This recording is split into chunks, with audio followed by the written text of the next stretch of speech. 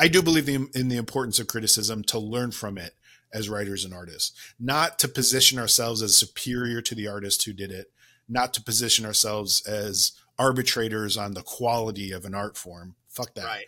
Criticism comes from the term to draw into crisis. Yeah. And to draw into crisis is just to focus on a conflict or something that you feel unresolved with. And I do believe in the value of criticism when it comes to trying to understand something. But I don't like this trend that criticism has just become a kind of clawing for status through commiseration.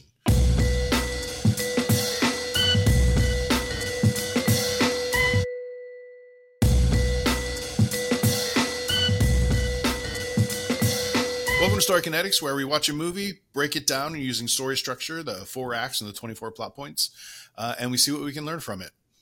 Today, we're going to be doing the movie Dune.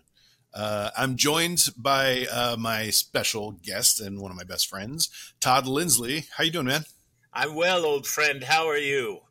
I'm doing really good. I'm really excited to do this movie. I actually probably put way too much time in prep for this, so I think we got a lot of good stuff in store for today. I've always loved this story. So, yeah. Why don't you tell the audience a little bit about yourself? He's a fantastic director, writer. He's a part of my brain trust. Todd is one of the people that I always bring all my ideas to kind of run it through, see if they have legs.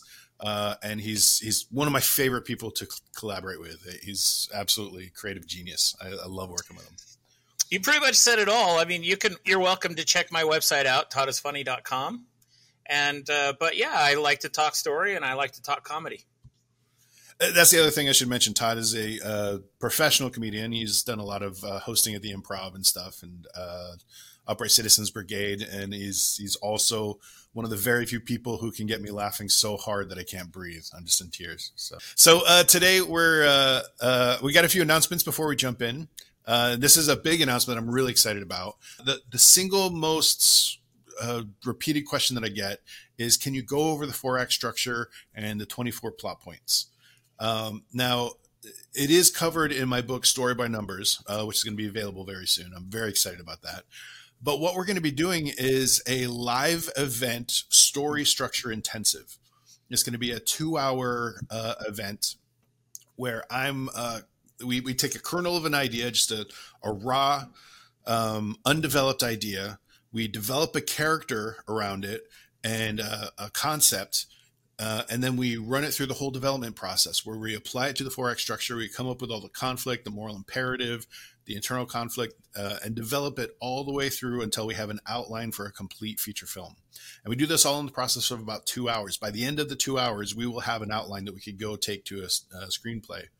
And it's intended to kind of give a real working model of how I use this template to develop stories. And I've just been getting so many people writing and asking. It's also one of the things that I use when I work with a client. If I get a script, if I'm in a development meeting, I'll go through the process of asking these questions and developing it until it has a life of its own, until it's something that's ready to be written. So that'll be coming up in January. Be sure and register at cinematicore.com. Subscribe so you can be updated, and I'll let you know when the registration opens. And it'll be coming up in January 2024. I'm super excited about it. It'll be a live event, 2 hours long, and then afterwards we're going to have a little Q&A. So sign up at cinematicore.com. It'll be a lot of fun. I cannot tell you how excited I am about that.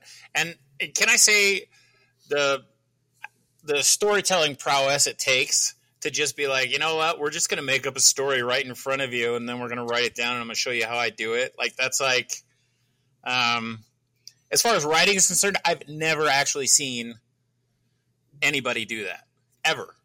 So it's exciting, and I'm really glad you're doing this. Cool. Thanks. Yeah, so join us. Sign up at cinematicore.com. That'll be fun. All right, we got a listener question for this week. Todd, do you want to read that for us? Yeah, this comes from Anna Alba. Anna Alba doesn't say where she's from, but or I assume. Great. Yeah, I didn't get pronouns, but would you give us an example? This is what she says. Would you give us an example of how concrete your plot lines are?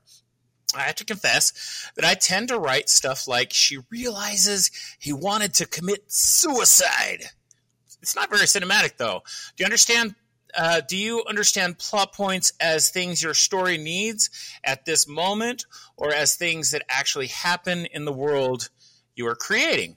I suppose, parenthetical, as I'm writing that it's both an event that answers a need in the story, I guess. I would find it very useful to have a little example of these 24 plot points in written form from a famous film. Of course, I understand that it's just a template. In a nutshell, then, what do you write when you write a plot point? Thanks. Awesome. Anna, thanks for that question. That was a really good question. Actually, I should have done the listener question first to segue into the announcement, because we're going to be doing exactly this for 2 hours, and we're going to cover every single one of the 24 plot points and figure out which ones will work for the story and how we can use it to structure the story. But at the core of that question that I really liked was like, how concrete are these? Do you have to get all 24? Do you have to have 4 acts or 3 acts? Do you have to have a midpoint? Do you have to have a low point? And the answer is no, you don't. Like you can, these plot points are there to use as devices that serve the story that you want to tell. You can have a story without a climax. Technically, you could probably even have a story without a dramatic question. The question becomes, what is the story you want to tell? Why do you want to tell it? Now, at the core, my personal approach to story is creating dramatic tension. And dramatic tension comes from getting the audience to project their mind forward, to anticipate some kind of consequence, something that some problem that they're trying to solve. And I focus that tension around problem solving, or the way Sorkin says it, I worship at the altar of intention and obstacle. The character wants something, something is conflicting, and we're asking the question, will they solve that problem? So that I consider kind of the core story question. Everything else is an expansion of it. If you have a midpoint, if you have a low point, if you have an epiphany, if you have an arc, all those things are extra tools in the toolbox that you can use if your story calls for it. And also, if your story doesn't call for it, no need to force it in. I see a lot of writing consults and gurus who tend to say that, these are the dimensions your story needs. As the artist, as the writer, as the storyteller, you decide what your story needs, because you decide what it is you're trying to convey to your audience. And then your audience, you're there to dream the dream, and your audience is there to share it and interpret it and butcher it. So there's a lot of flexibility. Again, this is a prototype and a template. And even Anna mentioned that she gets that it's a template. It's modular in the sense that you can take pieces of it that you need and make it work. But don't let anyone tell you this is what you have to do, unless they're a producer who's paid you to write it. Then you've signed a contract to give them the story that they want. But that's different. When it comes to developing your own sensibilities as a writer and a storyteller, you're there to develop your own sensibilities and your own taste, so that you can bring that taste and those sensibilities into the story. Todd, what do you think? How would you respond to Anna? Well, I mean, Joseph Campbell said, "Follow your bliss." I mean, yeah. I don't think he was the original quote in that, but he liked to use that a lot, because he would talk about, where does the story lead you? Wherever you want it to. Ultimately, the 24 plot point system, I recognize it from Sid Fields. And yeah, I do start most of my stories with writing down 24 lines and going, and I have a tendency to want to put, and maybe this is a little bit of a insight into what I do. I like to do the turn of a scene. I like very much when I'm trying to.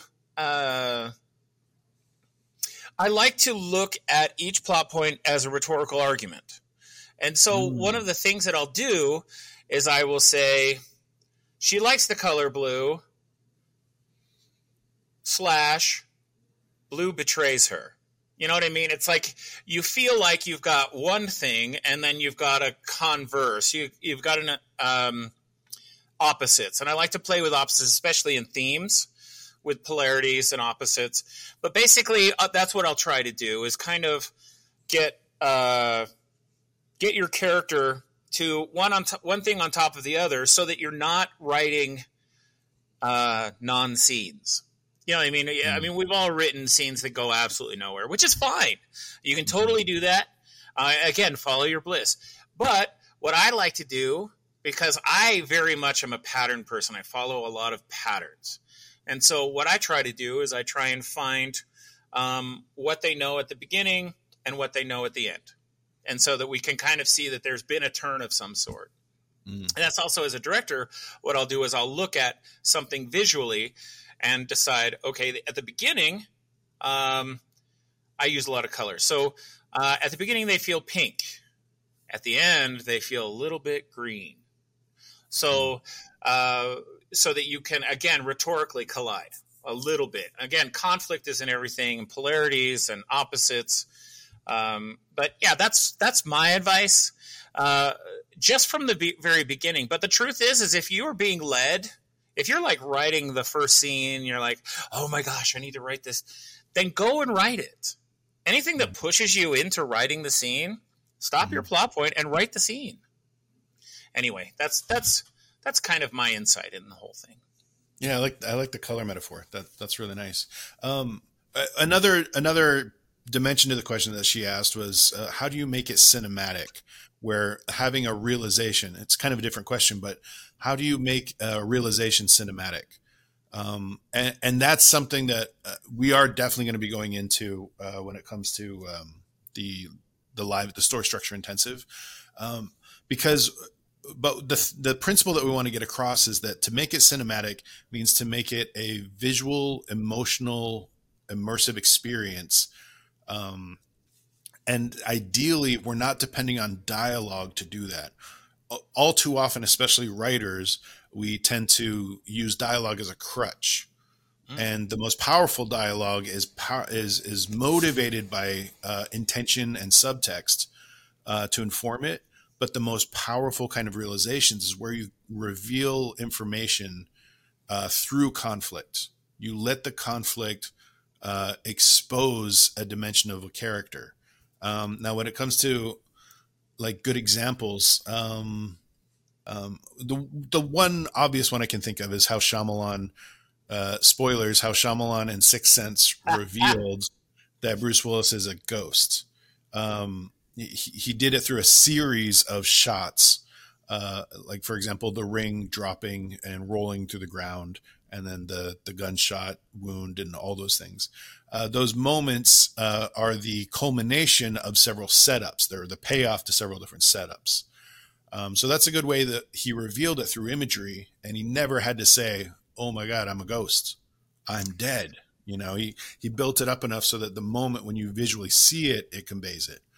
But that's a specific revelation.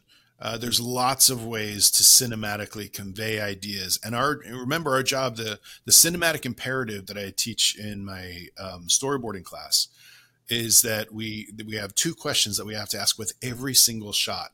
That is, what information is being conveyed, and how do we feel about it? And how do we feel about it is what makes the information personal, relevant, and immersive. That is more important than the information we're presenting. The way we feel about it is what keeps us connected to the cinematic experience. If we're just delivering information, especially if it's characters delivering information in the form of dialogue, it almost never has the emotional impact that it needs to. We have to present it through conflict. And the conflict is what makes it external. It's what makes it emotional and cinematic. But thanks for that question, Anna. I really appreciate that. Let's do some follow-up with that. So today we're going to be covering the movie Dune. You've got a story inside you, a screenplay no one has ever thought of, a novel you've been rolling around inside your coconut for years. Maybe you wrote a few pages and stalled out. Maybe you even wrote a whole draft but don't feel confident it's any good. Or maybe you've been writing draft after draft after draft and slamming into writer's blocks or dead ends or wandering into the weeds. Maybe you just have a few scenes centered around some dope high concept, but you don't know how to develop a character, much less construct a plot that would generate a character arc. Maybe all you have is some simmering spark of an idea, just a simple desire to write a story. this book is for you. Story by Numbers is a step-by-step process. It gives you the tools to construct a plot that fleshes out your story with characters so real, so compelling, so multidimensional, you'll begin to wonder if you're possessed. Story by Numbers is composed of 3 parts. Part 1 gives you an overview of the 4-act structure, 24 plot points, 8 sequences. Part 2 is a 35-question examination of your story that will guide you through developing and outlining your novel or screenplay into the 4-act template. Part 3, well, that's just next level dope shit. This isn't just another book on theory. Story by Numbers is a diagnostic toolkit for developing and fine-tuning your story. You'll also want to pick up the Story by Numbers workbook. For each story you're writing, you'll need a journal to organize your ideas. The Story by Numbers workbook is a companion notebook that walks you through the process as you outline your story and guide you through each phase of development. From constructing your protagonist's internal drive, to plotting conflicts that expose character, to composing scenes that drive compelling stories. By the time you've completed your Story by Numbers workbook, you'll be ready to finish your manuscript. Everyone knows there are no rules for writing a great story. Now that we've gotten that out of the way, here are the rules. Story by Numbers. Write more, better, faster, doper. So today we're going to be covering the movie Dune. Todd, you want to give us a little bit of a setup for what we're talking about today? Yeah, the summary is a noble family becomes embroiled in a war for control over the galaxy's most valuable asset, while its heir becomes troubled by visions of a dark future. Nice. Yeah.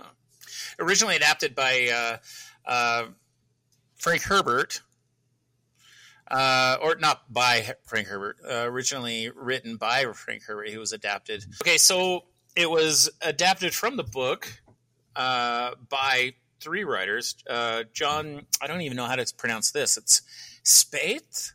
Spates. Yeah. Spates? Yeah.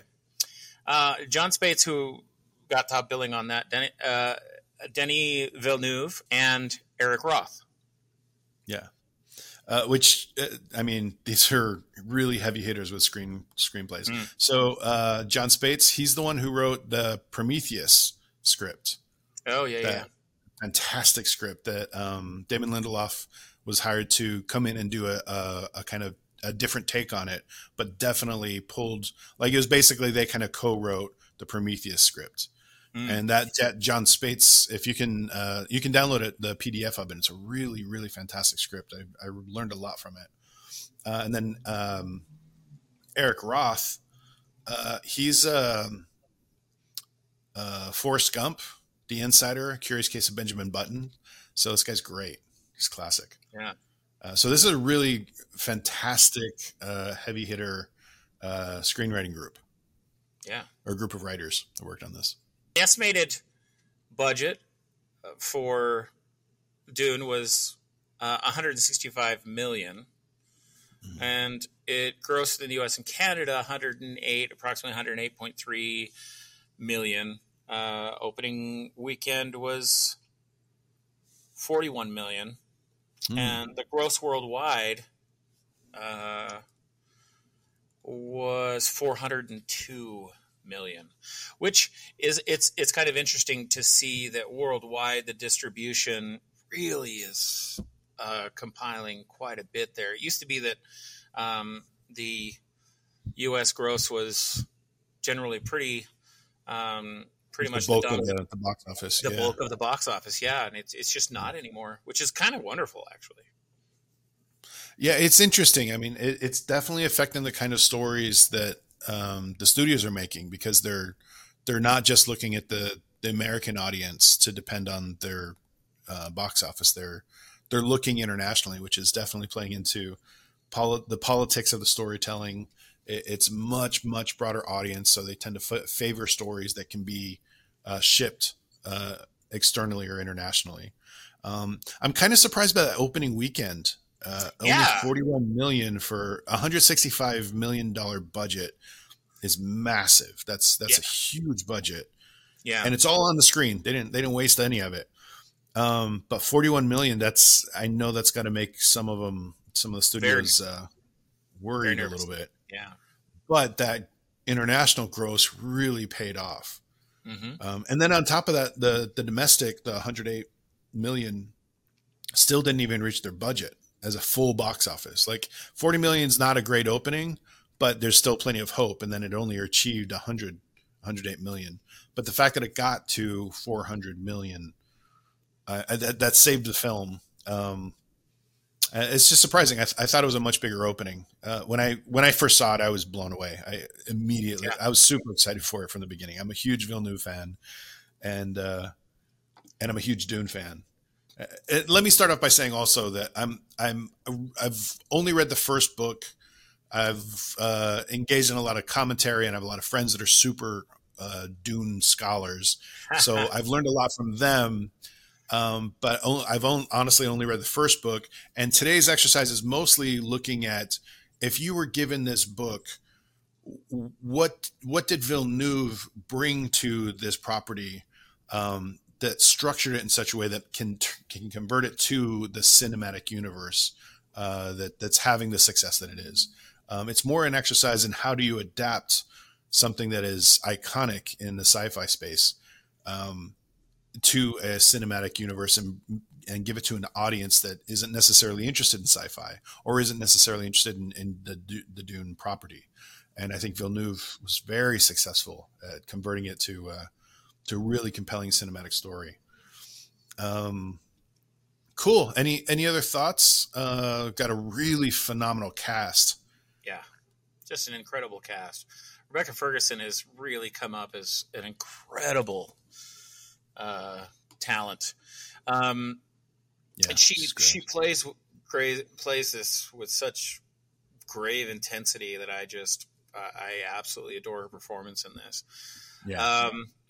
I also just to add a little bit of pepper to the recipe here. I have only read the first book of Dune, and I have read it twice. Once when I was a teenager. And then it was about a year after the movie came out, I read it again. And so the adaptation and any of those decisions being made for this particular project, I would be fascinated to know some of the realities of that. However, I am not an authority on that universe at all. Yeah. I think it's important just to point out the fact that this is about the adaptation of it. Mm-hmm. And, I have some idea of like where the story goes and how it's affected. But let's use this as an exercise to really understand, how would you take this incredible monolith of a story and adapt it to a movie franchise, which is exactly what they're doing. So the first thing we want to do is we want to dive into the story structure. We want to identify the major landmarks, the major turning points, the culminations, the act breaks, so that we can begin to understand how it is that Villeneuve took this behemoth of a story and help people sit through 2.5 hours in the theater covering what is just a vast universe. So the first thing we want to do is look at story structure. And whenever we're looking at story structure, the first question I want to ask is the dramatic question. Okay. So this movie is 2.5, almost 2 hours and 35 minutes. And the dramatic question is the spine of the whole dramatic structure. It's the problem that the main character is setting out, the protagonist is setting out to solve. Now, this film, originally when I walked out of the theater, I was thinking about structure and trying to identify like the landmarks. And the first thing I came to is, this is only covering the first half of the first book of Dune. And because of that, I was a huge fan. I'm a huge fan of David Lynch. I love his work. And as a kid, I loved the first Dune. I still love the first Dune. It's a completely different take. David Lynch's Dune is a completely different take than Villeneuve's Dune. And the way he structured it was he spent a lot of time on the first half of the book and then did this extremely extended cut. And the studio was like, there's no way we can release this. It's like 4 hours long. So they compressed all the second half of the book into basically a montage for the last, half hour, and you never felt like you got the full immersion. And the thing I think that Villeneuve fought for was, we have to give it the time to breathe. We've got to let the drama unveil itself with the proper pacing so that we feel the major turning points of the book. So I think with the story structure, my first impression was that the first Dune, one of the big response that people gave was the first Dune, they felt a little like they didn't quite get everything they wanted. They were like, this was just a teaser. Now this is a 2.5 hour movie, and in 2.5 hours, he covered a lot of ground. And my first thought was, well, all he did was give us a one act. And a one act is simply where you present the characters, you build the world, you learn the rules of the universe, and then you present the impetus and the problem. And the first act ends when the character sets out to address the impetus, when they set out on the journey to solve the big problem, which is the conflict of the story. So my first impression was that the entire 2.5 hours ended with one act. But going back and reviewing it, I now am more convinced that he still has a very unconventional structure. I think he still did it in a really brilliant way of adapting it, but he did it in a way that that I think he took what Herbert presented and adapted it to still make it compelling, using four conventional acts, but breaking them up in really unconventional ways. So we still want to identify the spine of the dramatic question. So for Dune Part 1, just Dune Part 1, not the entire series, not the whole book, but just for the feature film Dune Part 1, what is the dramatic question, Todd?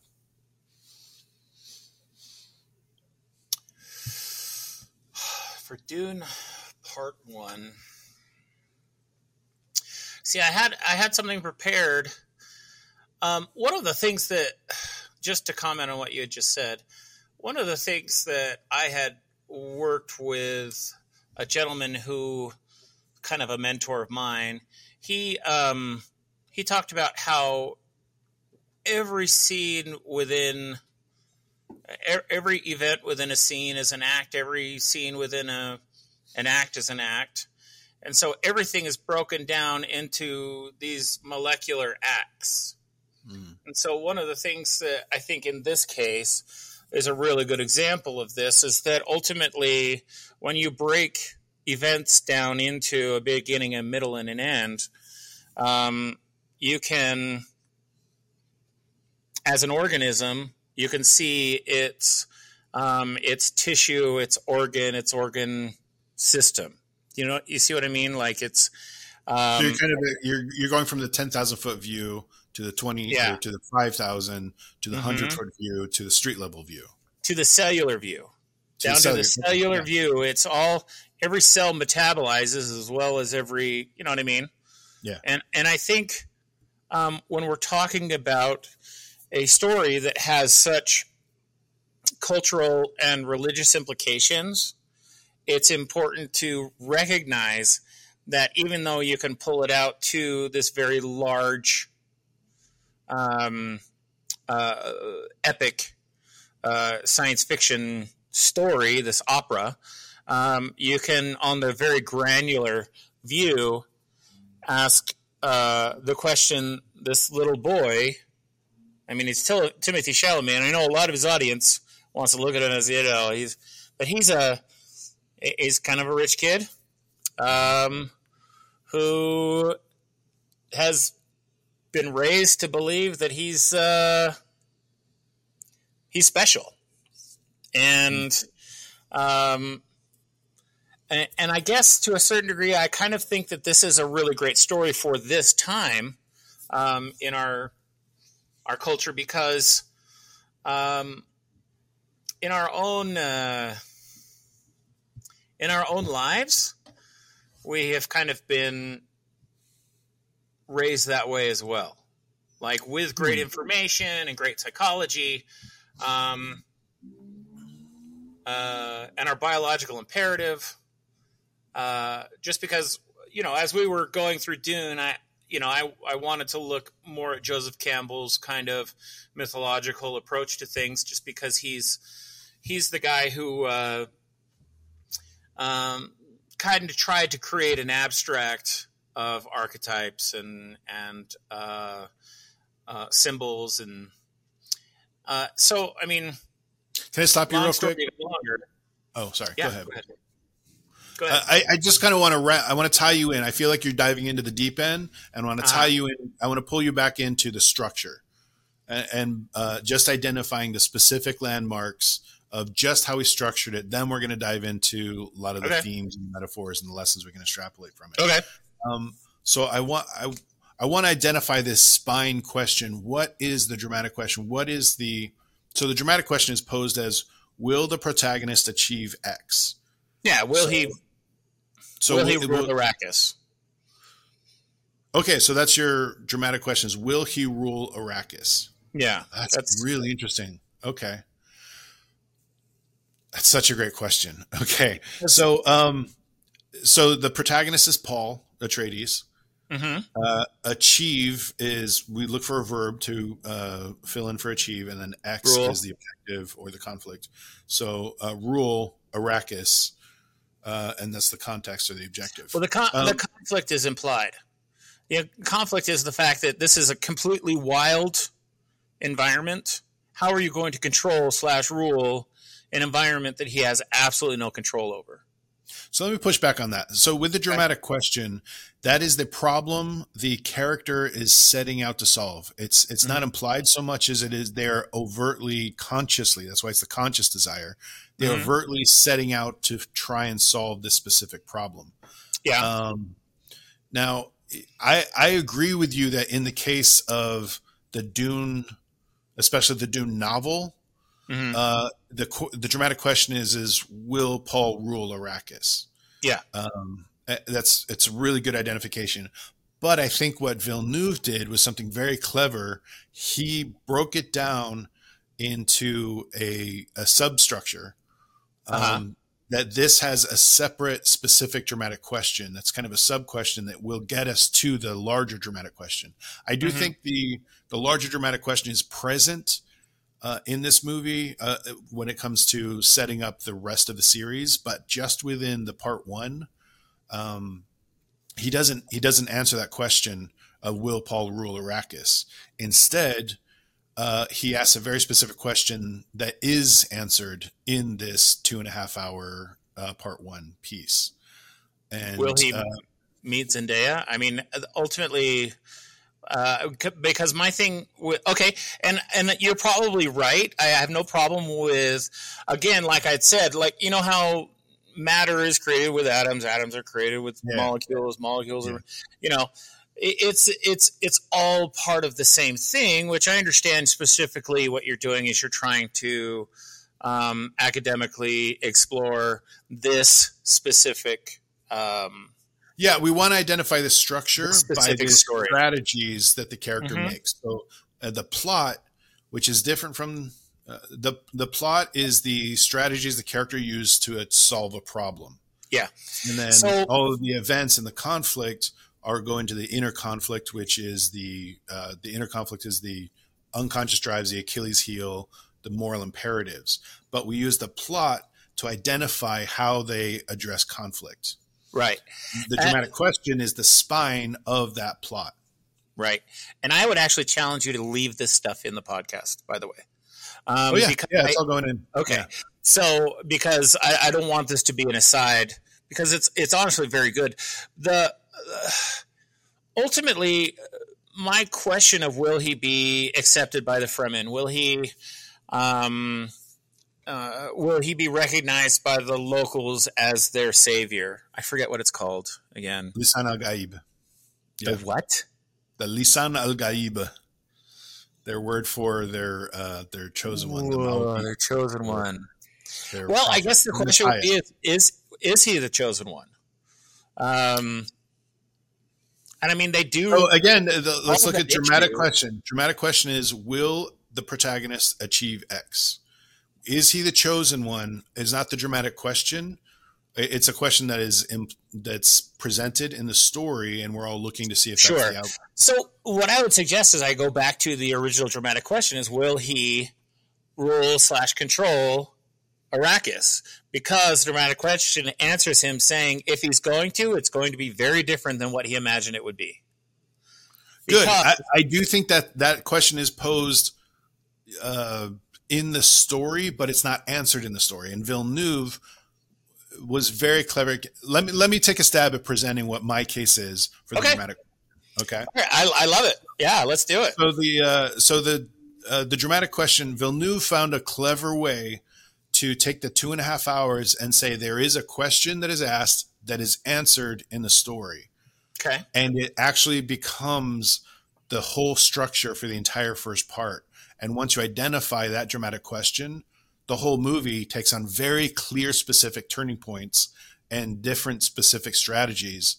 Now, before I say this, I do want to say the fact that, this is Frank Herbert wrote it in one of the seminal sci-fi space operas that gave rise to Star Wars and is pretty much influenced arguably every other sci-fi novel out there, and probably fantasy too. But it also, he published it in a time before there were like the conventions of like YA. He wasn't writing a YA book. He was writing a space epic that had just a vast amount of characters, a huge universe. And because of that, Paul Atreides has always been the protagonist. And the first book in particular follows that, like you're saying, the Joseph Campbell hero's journey, so that later it can completely subvert it and undermine it. But that first book is all about the rites of passage to becoming that hero. Yeah. But because of that, Frank Herbert wrote Paul Atreides for most of the book as a passive character. He doesn't have much will of his own, and he doesn't have objectives. He has desires, but he doesn't actually act on anything for most of the first half of the book. There are a few scenes where he has some trials, but it's still in the context of he's being dragged this direction. There's no protagonist active character. Mm-hmm. But Villeneuve found a very clever way to activate him. And I don't believe it for a second. And the way he did that was by structuring it with an impetus and a dramatic question with a climax that takes place in this part 1 movie. So I would say, tell me what it is. So the dramatic question is, will Paul create an alliance with the Fremen? Oh yeah. Yeah. And because he obsesses over it. He obsesses over it so much at the beginning. He does obsess. He's deeply preoccupied with the Fremen. That's true. And the impetus is the moment where his father says, the secret to ruling Arrakis is not being oppressors, but forming an alliance with the Fremen. See, and that's always what I kind of thought. I mean, as far as dramatic question is concerned, the Fremen are elemental to him ruling Arrakis, because the Fremen are the soul of the planet, or what, the entity.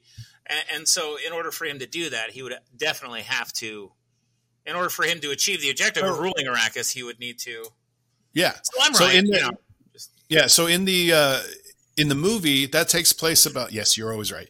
So about 15 minutes into the movie, that's when he has the conversation with his father, Leto, where he says, look, it's very important what we have to do. The secret to understanding the proper way to rule Arrakis, not the way the Harkonnens are doing it, but the proper way to rule Arrakis is to build an alliance with these people. They have a sacred relationship with the sandworms. All of spice is the product of the sandworms. If we can harness desert power, then we can rule Arrakis and transcend anything the Harkonnens have done. And his secret to doing that is making an alliance with the Fremen. And so he presents that as, this is the problem. This is the opportunity we have. You jerk. That is so true. Dang it. So that's the impetus where you present the problem.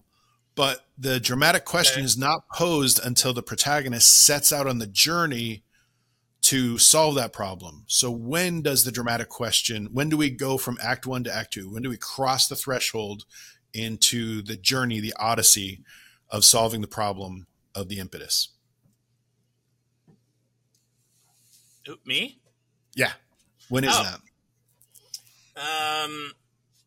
Let's see. Based on, because I was going to say that the second act starts literally on Arrakis. Based I agree with you. I agree with you. So I believe this is. Question. Go ahead. Yeah, I believe the second act begins when they do the migration to Arrakis. That whole crossing the threshold, and the way they cross the threshold, I think Villeneuve tapped into a really interesting metaphor that we're going to talk about in a little bit.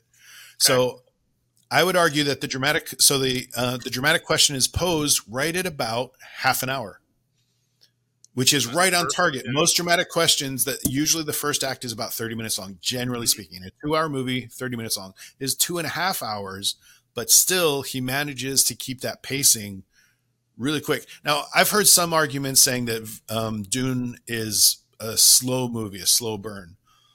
I don't get that personally. Every single scene is at the average scene length is about 2 minutes.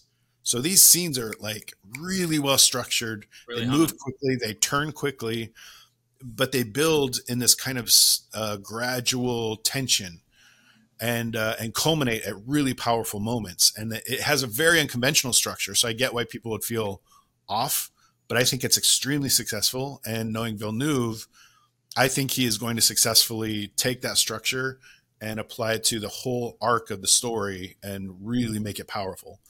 So that dramatic question happens at 30 minutes. And then the impetus, where Leto presents the problem of making an alliance with the Fremen, at 15 minutes. Again, prototypically right on target for the impetus. And so the dramatic question is the question, will he create an alliance with the Fremen? What is the climax? What is the answer to that question? Will he? Yes or no? That's the fight. That's him confronting. Which fight? The fight between him and the what's his name? Jamis is his character. Jamis? Oh, okay, Jamis.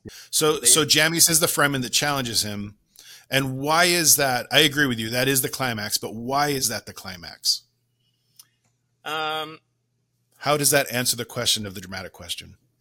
Because, okay, so this reminds me of a song that I used to sing when I was a teenager by Momus Curry.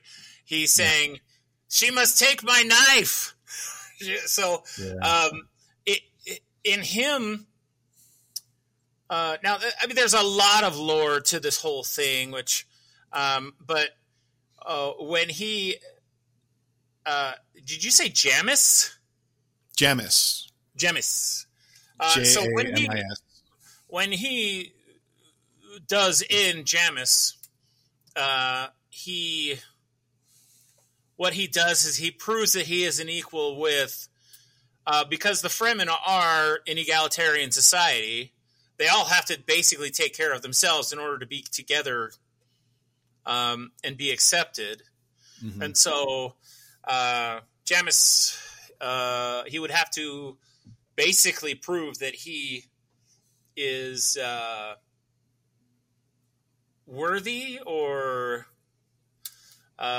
equal in ability as one of the Fremen.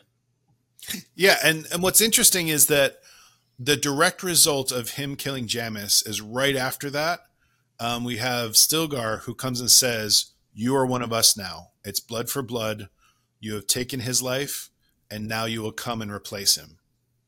Yeah. So now he has been adopted into the tribe after passing through this trial, and it's specifically a trial. Mm-hmm. Or you can call it an ordeal, but it's an ordeal that serves as a trial. And so so it ends with him, and this is literally the last 5 minutes or the last almost 3 minutes. After that, there's only about 4 more shots in the movie That's where true. he walks off in line with all the Fremen into the desert path. Yeah, That's true.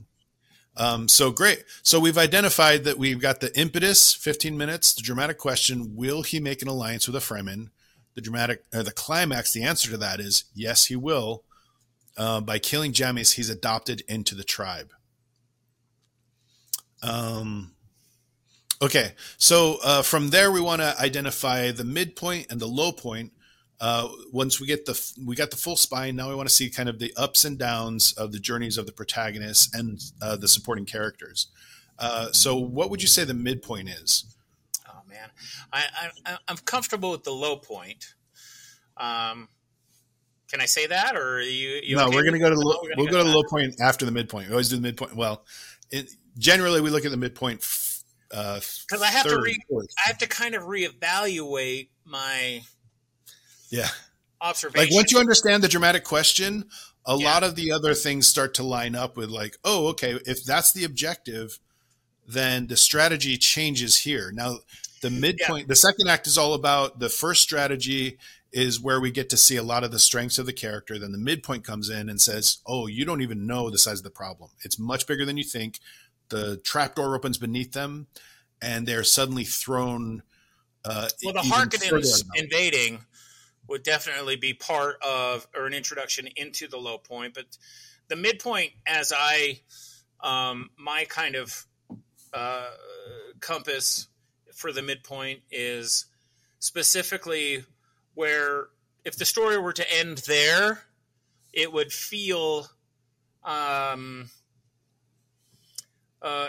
like there was a culmination there. It would feel like, oh, okay, so everything's good, but it's ultimately one of the worst. It is just a rule of thumb. One of the worst things that could possibly happen, which is they are at the point where they must feel comfortable where they are, and then once they feel comfortable where they are, that's when the story takes a dump. Yeah, I agree with you. I think the Harkonnen attack is the midpoint of part one. I also think it's the impetus of the entire novel. Mm-hmm. But for this feature, the part one, the midpoint is the Harkonnen attack. And the interesting thing is that happens at exactly an hour 15, which is the midpoint of the entire feature, of the feature of part one. So that Harkonnen attack happens at an hour 15. And so because of that, the first strategy, when they arrive on Dune, the strategy is, all right, let's see what our resources are. Let's start making contacts with the local tribes. Let's meet with Stilgar.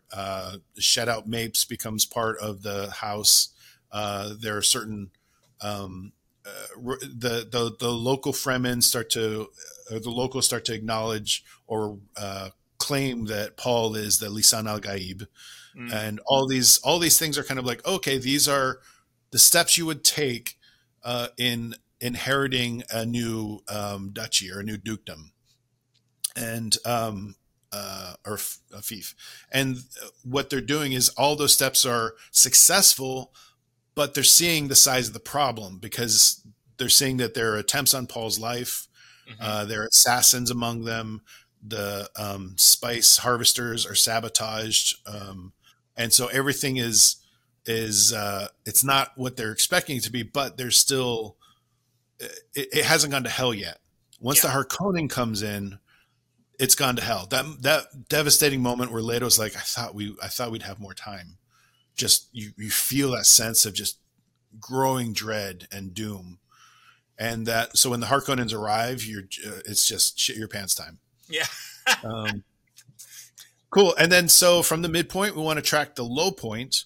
So we got dramatic question to climax. Midpoint, everything takes a major turn, and then low point hits the lowest point of the film, the emotional lowest point, which causes a change in strategy usually. What would you say the low point is for this? I don't want to say it. You said you were pretty confident in it. Let's hear it. Is when Idaho dies. Okay, that's interesting. Why do you think it's when Idaho dies? The low point is where um, Chalamet is. Again, I'm terrible with character names. I'm glad you're here because I would never remember any of that stuff. Remember, Chalamet is playing Paul Atreides, who's much younger than Chalamet. Paul Atreides. That's right. Yeah. Okay, so Duncan Idaho gives. I love Duncan Idaho, by the way, and the only reason why I remember that is because the B-52s have a song called "Your Own Private Idaho," which is literally what Duncan is Paul Atreides' Private Idaho. He's That's funny. Played by Jason Momoa, charismatic as fuck. Oh my gosh! Do you not want to just hang out with Duncan Idaho? I don't know about Jason Momoa. Like I mean, I would. I would hang out with Jason Momoa, but yeah. But I don't want to pretend like I know who he is. I just he is such a great comfort to Paul. He couldn't possibly go through the next bit until Idaho is gone, because then he's truly like, if he's going, he can't possibly meet the Fremen with Idaho. He can't do it because Idaho would stand between them. And he would never be accepted by the Fremen. So it has to be, Idaho has to be cleared out of the way. But it's also the kind of hope that he did have as a royal, as a what I had said before, the rich kid who's like, well, I got my guy. He'll protect me. I'm going through the desert. Here's my guy. We'll be fine. Then he's out. It's rough. I mean, honestly, for me, that's where he loses his hope of, oh, crap, my calculation is completely different now. Yeah. Like, I'm going to have to live the rest of my life without this comfort or feeling of protection. I mean, his mom's pretty, his mom's no slouch. No, she's a badass. Like she is. She totally is. But there's something about, having those protections for him to feel very to feel protected, to feel safe. And he ultimately has to enter the desert not feeling as safe. Because ultimately, if he were to have that fight with Jemish, Idaho would have stepped in front of him anyway. Yeah, probably. He wouldn't have even. So he couldn't possibly have moved on to the answer to your dramatic question, because Idaho would be the Fremen. Yeah. And he'd have to either kill Duncan Idaho, or he'd have to, he would have to kill somebody. But if he didn't do it, let me push back on you a little bit. I think you're making really, really good points. Okay. About emphasizing the importance of Idaho, but I think it's undercutting what the structure of it is, especially as it relates to strategy, and the emotional arc of the character. It's your show, Adam. I just live here. I just live here. So I would argue that Leto dying, Duke Leto, when he dies, there's the amazing scene where we just know that Paul and Jessica know that that Leto is dead. They're in that tent underground, in the dune, literally in the dunes, in the womb of the dunes, and he unwraps the ring of his father and takes it and squeezes it in his palm. That moment is the low point, because from that point on, there is a new strategy. Like there is a new way that he has to evolve. Whether Duncan is involved or not, he has a very clear strategy to achieve his alliance with the Fremen. Okay, so let me just add to that, because Campbell is going to say this would be his darkness. That would be the darkness that he was in, and then he would. Belly of the whale. The belly of the whale, exactly. He's literally in the belly of the whale. But however, he talks about how the alternate world is going to be water. However, there's no water. There's no Yeah. water on Arrakis, and so they had to find a very clever way of making it so that. Okay, we're going to dive into that. We're going to dive into that, but first, yeah, All right. you're jumping into theme. Let's stick to plot structure. Stick to Then plot. we'll use the plot structure to inform Stick to theme. plot. Okay. Sharpen my pencils. Yeah, no, I'm gonna. Okay. So I would say Leto dying is that low point. Leto Okay. dying. Yeah, Which okay, with Leto dying, there's only about 20 minutes between the midpoint to the low point. Okay. And the midpoint is halfway through a 2.5 hour movie, which means the midpoint or the low point comes at an hour 40, hour 35, hour 40, which is interesting. So that means we have almost a whole other hour and where we explore. But I think that structure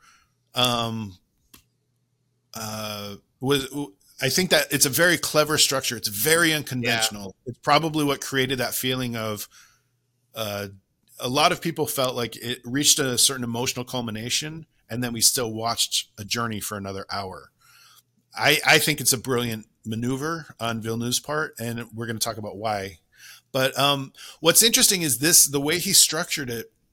There's one other plot point that he used to emphasize, and we talked about this last week with Signs, with Adam William Cahill, where there was an epiphany, and the epiphany is associated with a character arc, but it's also a plot point. Usually the epiphany of a character arc happens as a direct result of the low point, but lots of structures can break it, and they'll have it at different points. Mm-hmm. And this is one where Villeneuve used the epiphany as a plot point separate from the low point. And I would say that the epiphany moment is when he is flying the ornithopter. He and his mother, Jessica, are flying the ornithopter, and he flies directly into the storm. And he has that vision of Jamis as a friend and an instructor. So the moment where he has it's the Star Wars vision where he says, "Let go, allow yourself to let fate take over." And he deliberately lets go of the controls in the ornithopter, and it just flies through the storm. It's a beautiful metaphor for Paul's inner conflict, and it's also Villeneuve uses it as a plot point as well. So that epiphany plays a key role into establishing Paul's strategies, again, to solve the problem of how does he create an alliance with the Fremen. So from there, we're getting a strong layout of the land of where some of the different landmarks are. And the big first landmark that we usually go to last is the Hook. What is the Hook for Dune Part 1? Oh, man. Let's see. Let me throw in one cool thing. I think this was part of the Hook, but it's also Villeneuve. It shows how I love it so much, because before you even roll the studio cards, the title cards that have all the studio logos. Oh, yeah, okay. Yeah, you have the voice of the Sardaukar monk. Yeah, and it says, "Dreams are messages from the deep." Yeah, and I love that so much because it speaks directly to the theme. It also speaks to a theme that Villeneuve has dedicated his entire career to. His whole body of work explores this idea of dreams, free will, and propaganda, which we're going to get into today. Okay, so from there, title cards, and then we have this opening scene. Do you remember what the opening scene is? I'm having a hard time recalling right now.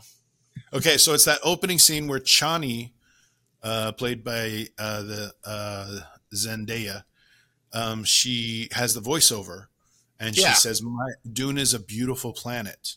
Yeah, and it's an exposition scene with a bit of a montage where it shows that there's this conflict of these oppressors of the Harkonnen and how they're waging war against the Harkonnen. Okay. And they're like, we didn't beat them, but for some reason the Emperor took them away and they're replacing them. And then it ends on this big question: who will our new oppressors be? And that right there sets up the whole conflict that Paul is facing. Mm. He represents the Fremen, who are our new oppressors.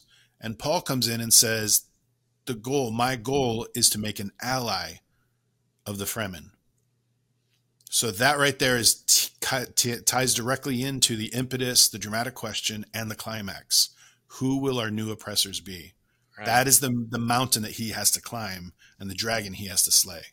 Okay. It's beautifully done. I think Villeneuve tapped into that single dramatic question, and every single scene addresses that question from literally moment to moment. Every single conflict is directly questioning how will Paul make an alliance with the Fremen, and what does he need to do that? So from there, that gives us a nice overlook of the story structure, the lay of the land. So we've got Act 1, which goes from minute 0 to minute 30, which is prototypical. That's a normal Act 1 length. Act 2, however, ends up being 45 minutes, which is very unusual. It's a longer Act 2. Act 2 is actually longer than Act 1. And the midpoint comes in right at an hour 15. Then the Act 3, this is where it's even stranger. Act 3 is from an hour 15 to an hour 37.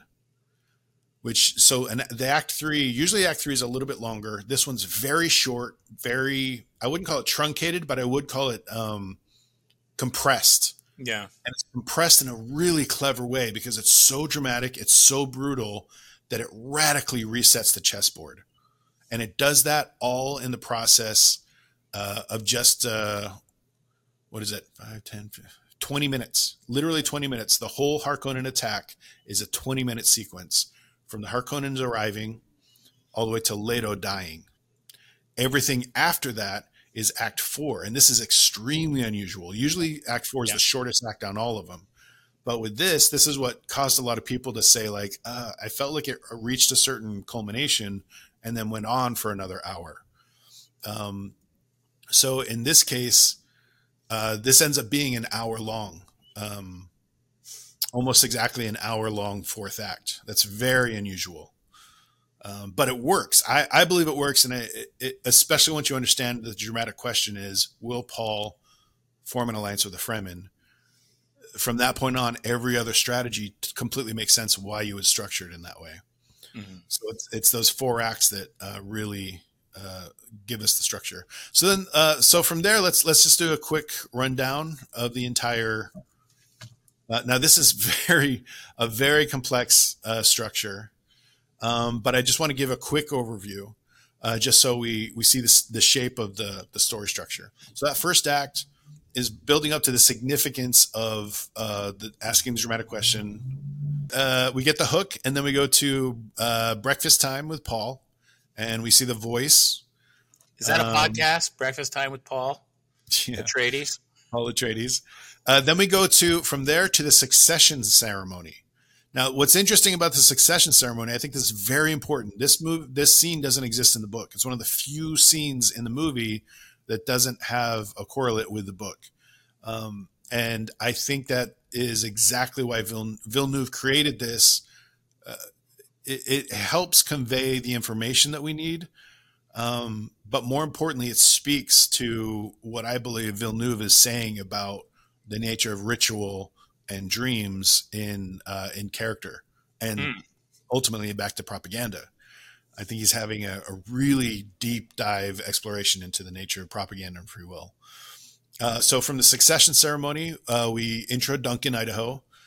Great. Immediately, that's what I love about Jason Momoa so much. He just immediately comes off as someone you love, someone you know, someone you want to hang out with. You want him to like you.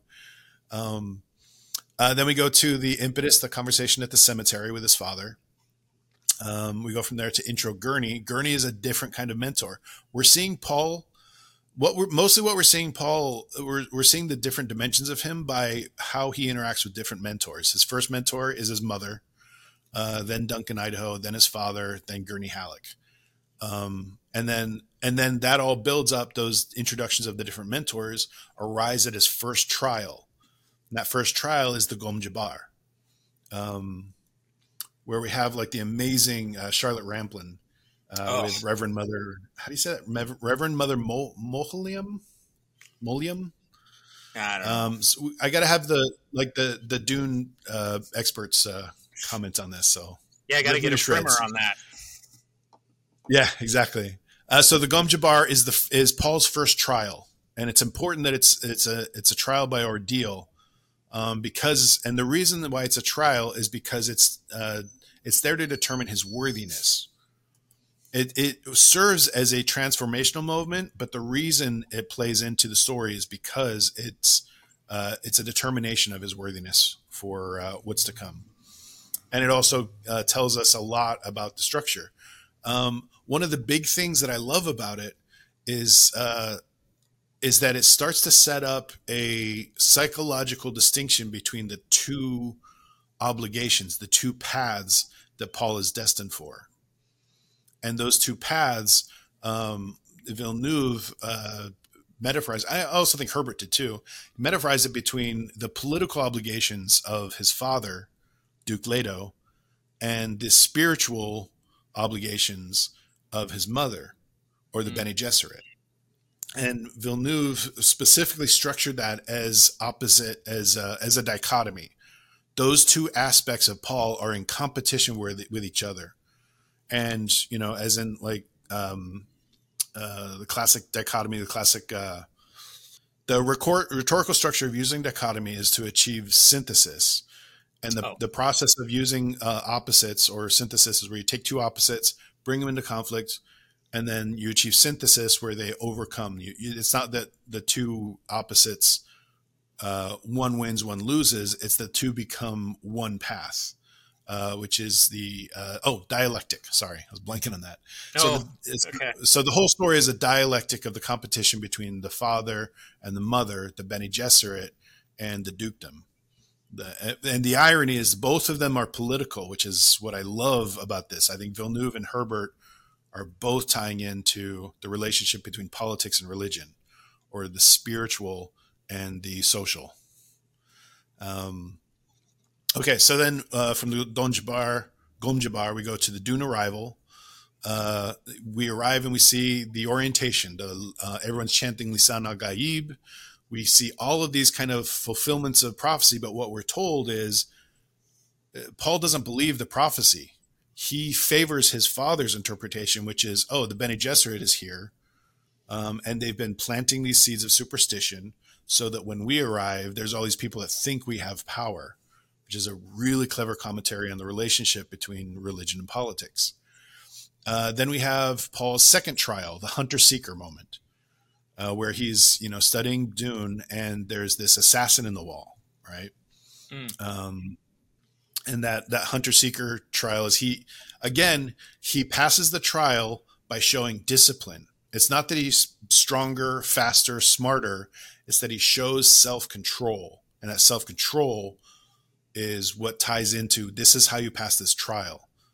And most ordeals and most trials are tests of worthiness that exhibit either your strength, your prowess, your abilities to certain skills. And in this case, very specifically, Paul's trials keep being questions of, can he control himself?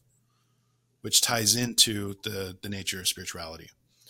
So then from there, the hunter-seeker, we cut to Gedi Prime, where Baron is meeting with the lead Bene Gesserit, the Reverend Mother, and they basically say they come up with a deal. They come up with a conspiracy together, and they set up certain things. That, we're going to give you the Duke, but we need to protect. You can't kill Jessica and Paul. Then we go back. Stilgar comes in. We introduce the Fremen meet with the Duke for the first time. It's the spit on the table scene. And he's spits on the table and just brilliant. Like compliment. Yeah, it's great. It's a great inversion of culture. So good. It's a great illustration of culture as well, in the moral mosaic that you talked about. Yeah, exactly. Yeah. Really great point. Yeah. I love it when you cite me to myself. So then from there, we got this great sequence. This is one of the longer scenes. All these scenes are like really, really short, very quick.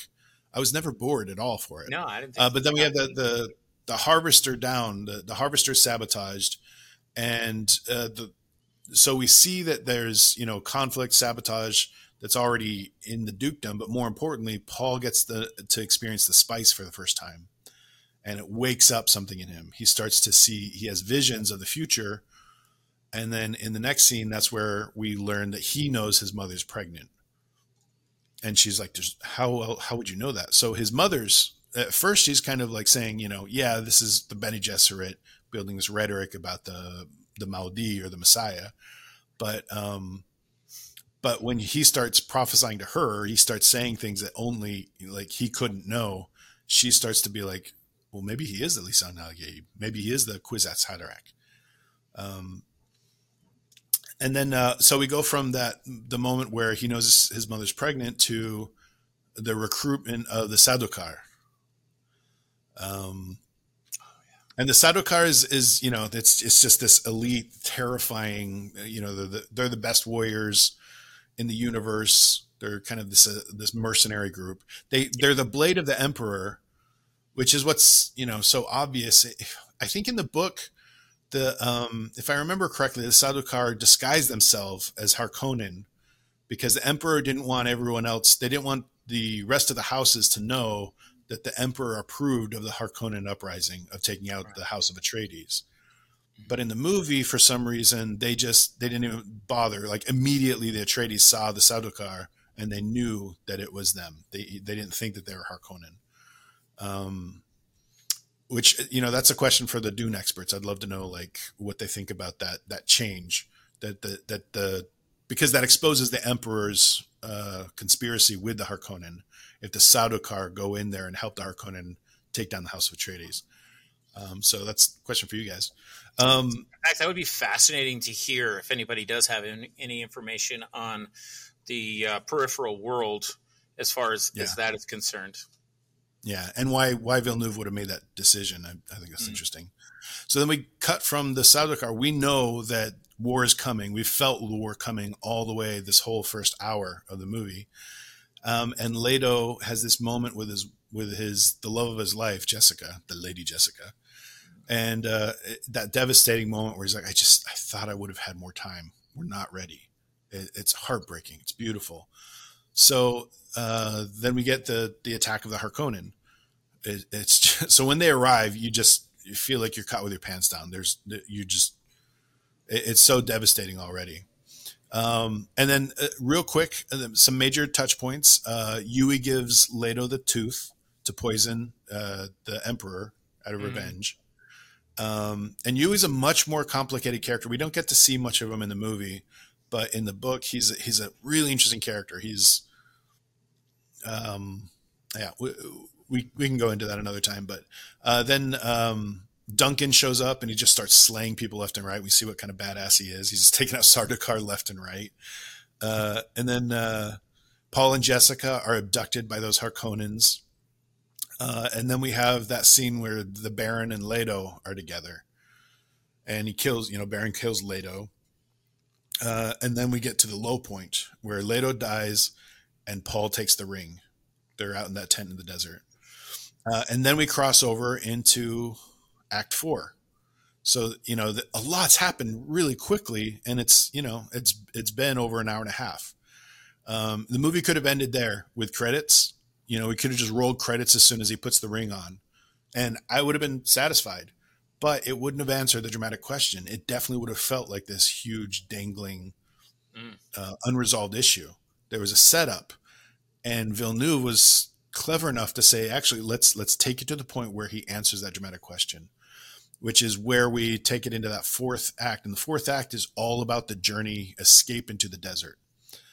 So we see, Duncan finds Paul and Jessica, takes them to the ecology station for refuge. The Sadokar invade the station. And then Paul and Jessica escape on the ornithopter, thanks to Duncan Idaho, thanks to his sacrifice for Paul.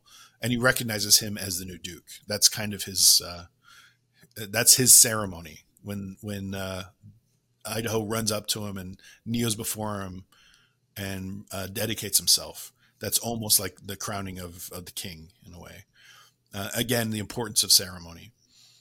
And that's that moment where Jessica is starting to like, at first she comes off as very cynical. She's like, I think my son might be the Kwisatz Haderach. And each piece of this is confirming it for her, which fascinates her, but I think it also terrifies her.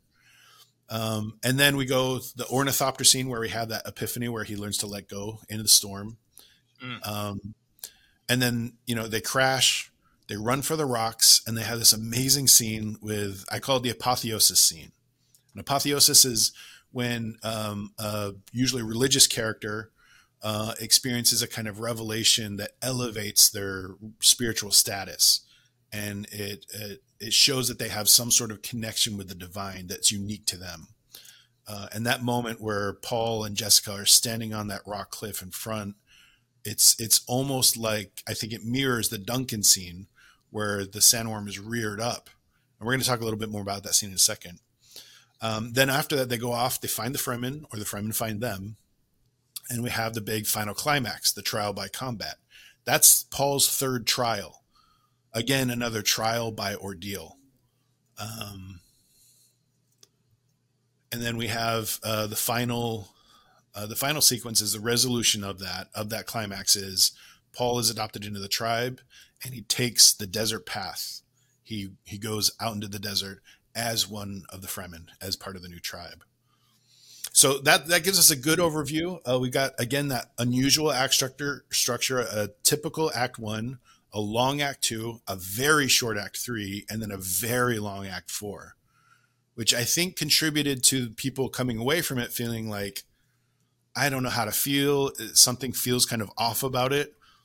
Personally, it's a movie that when I go back to it, I've gone back and probably seen it like 6 or 7 times now.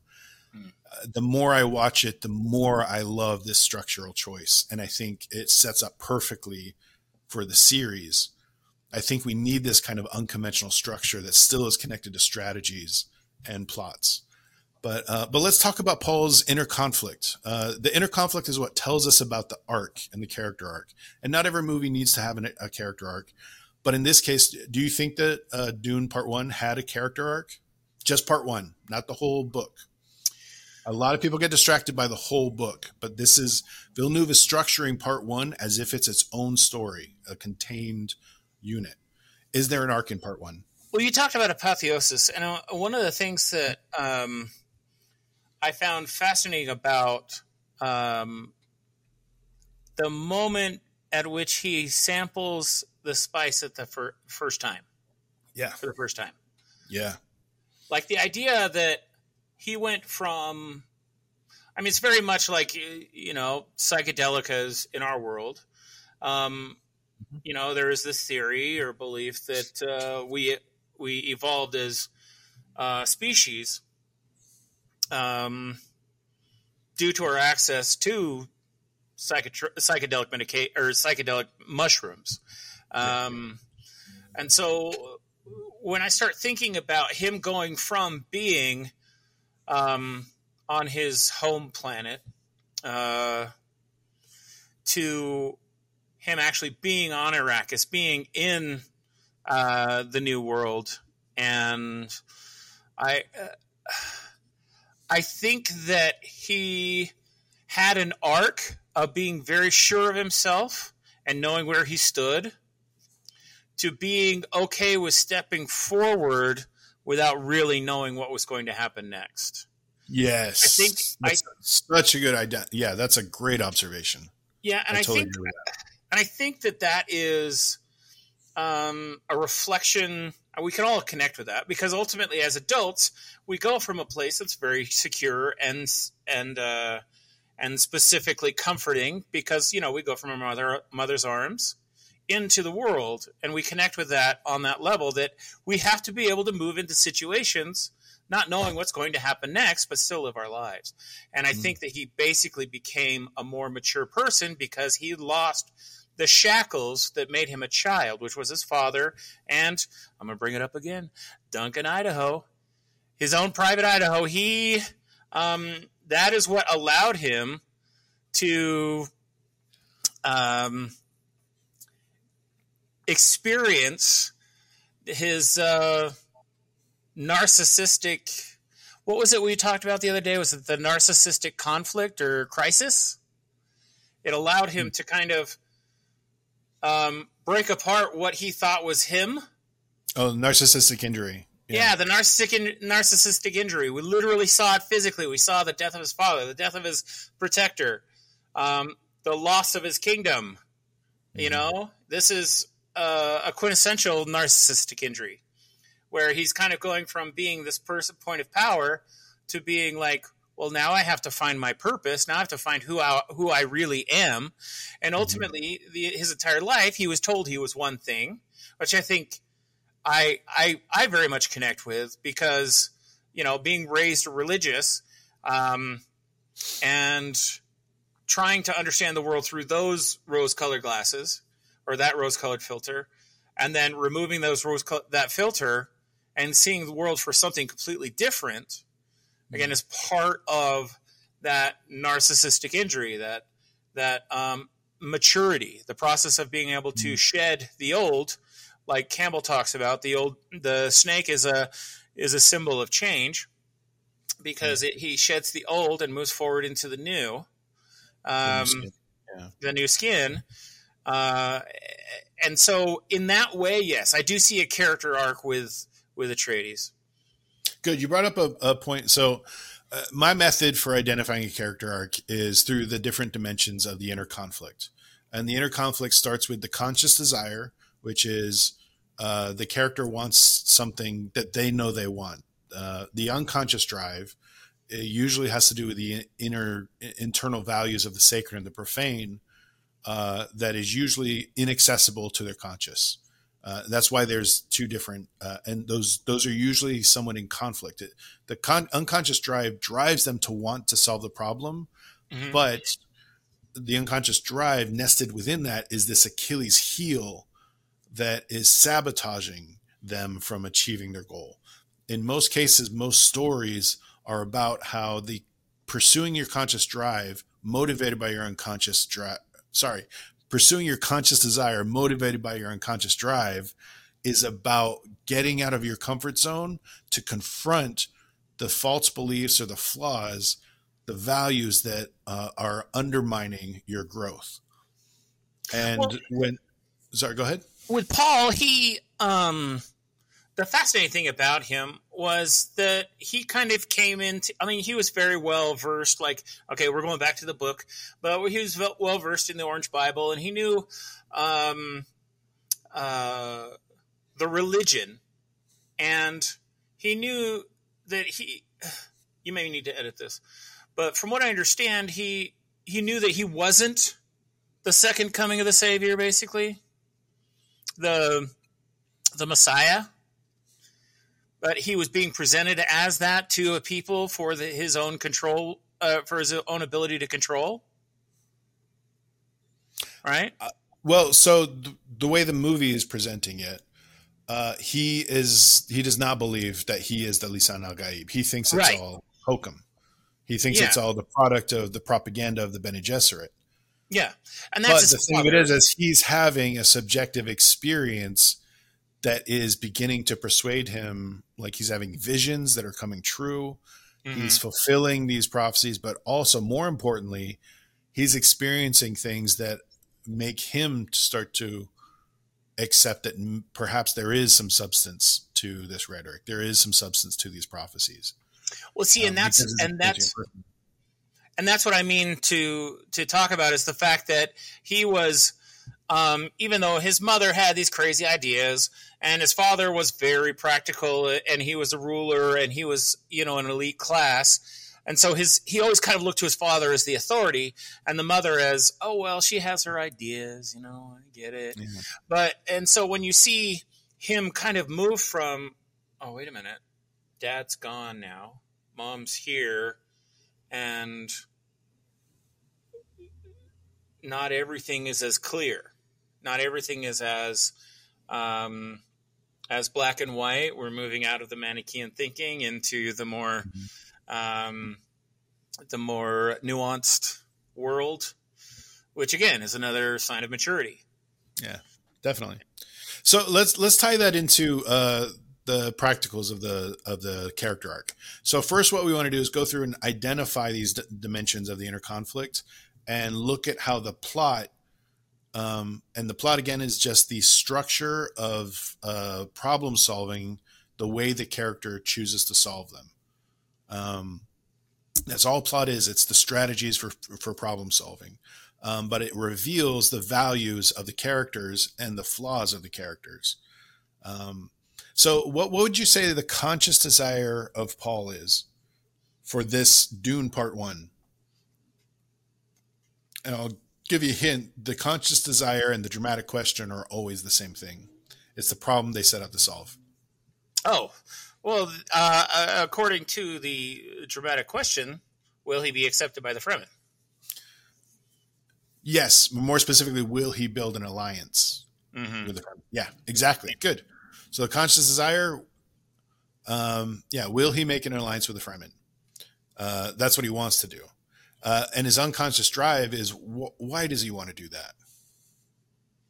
What makes him want that? I personally, I think it's every boy. I mean, every boy wants to impress his father. Every boy wants to do as his father says. You know, there's a certain point at where I think you make a really good point. I don't know about every boy and I don't know about every father, but in this case, I do believe. So the unconscious drive is usually the values that the protagonist is trying to prove about themselves.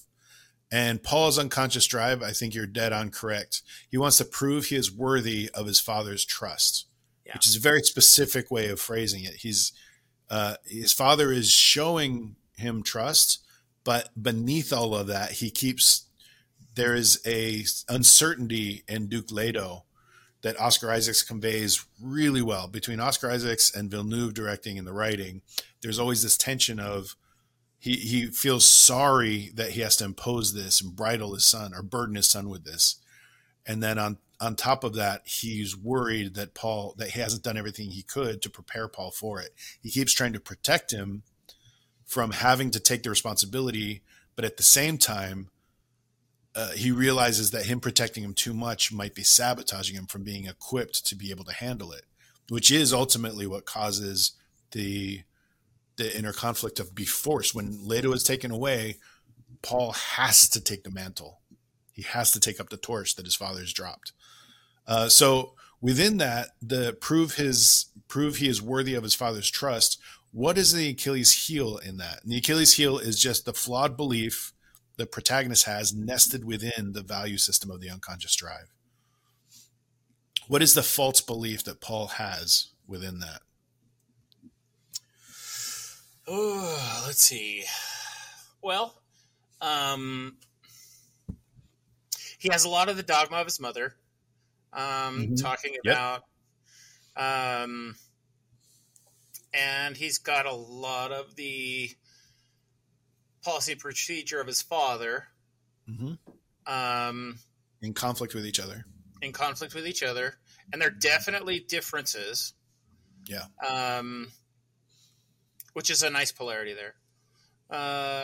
So if his objective is his unconscious drive is to prove he's worthy of his father's trust, what belief is a flawed belief about that? That he's not worthy?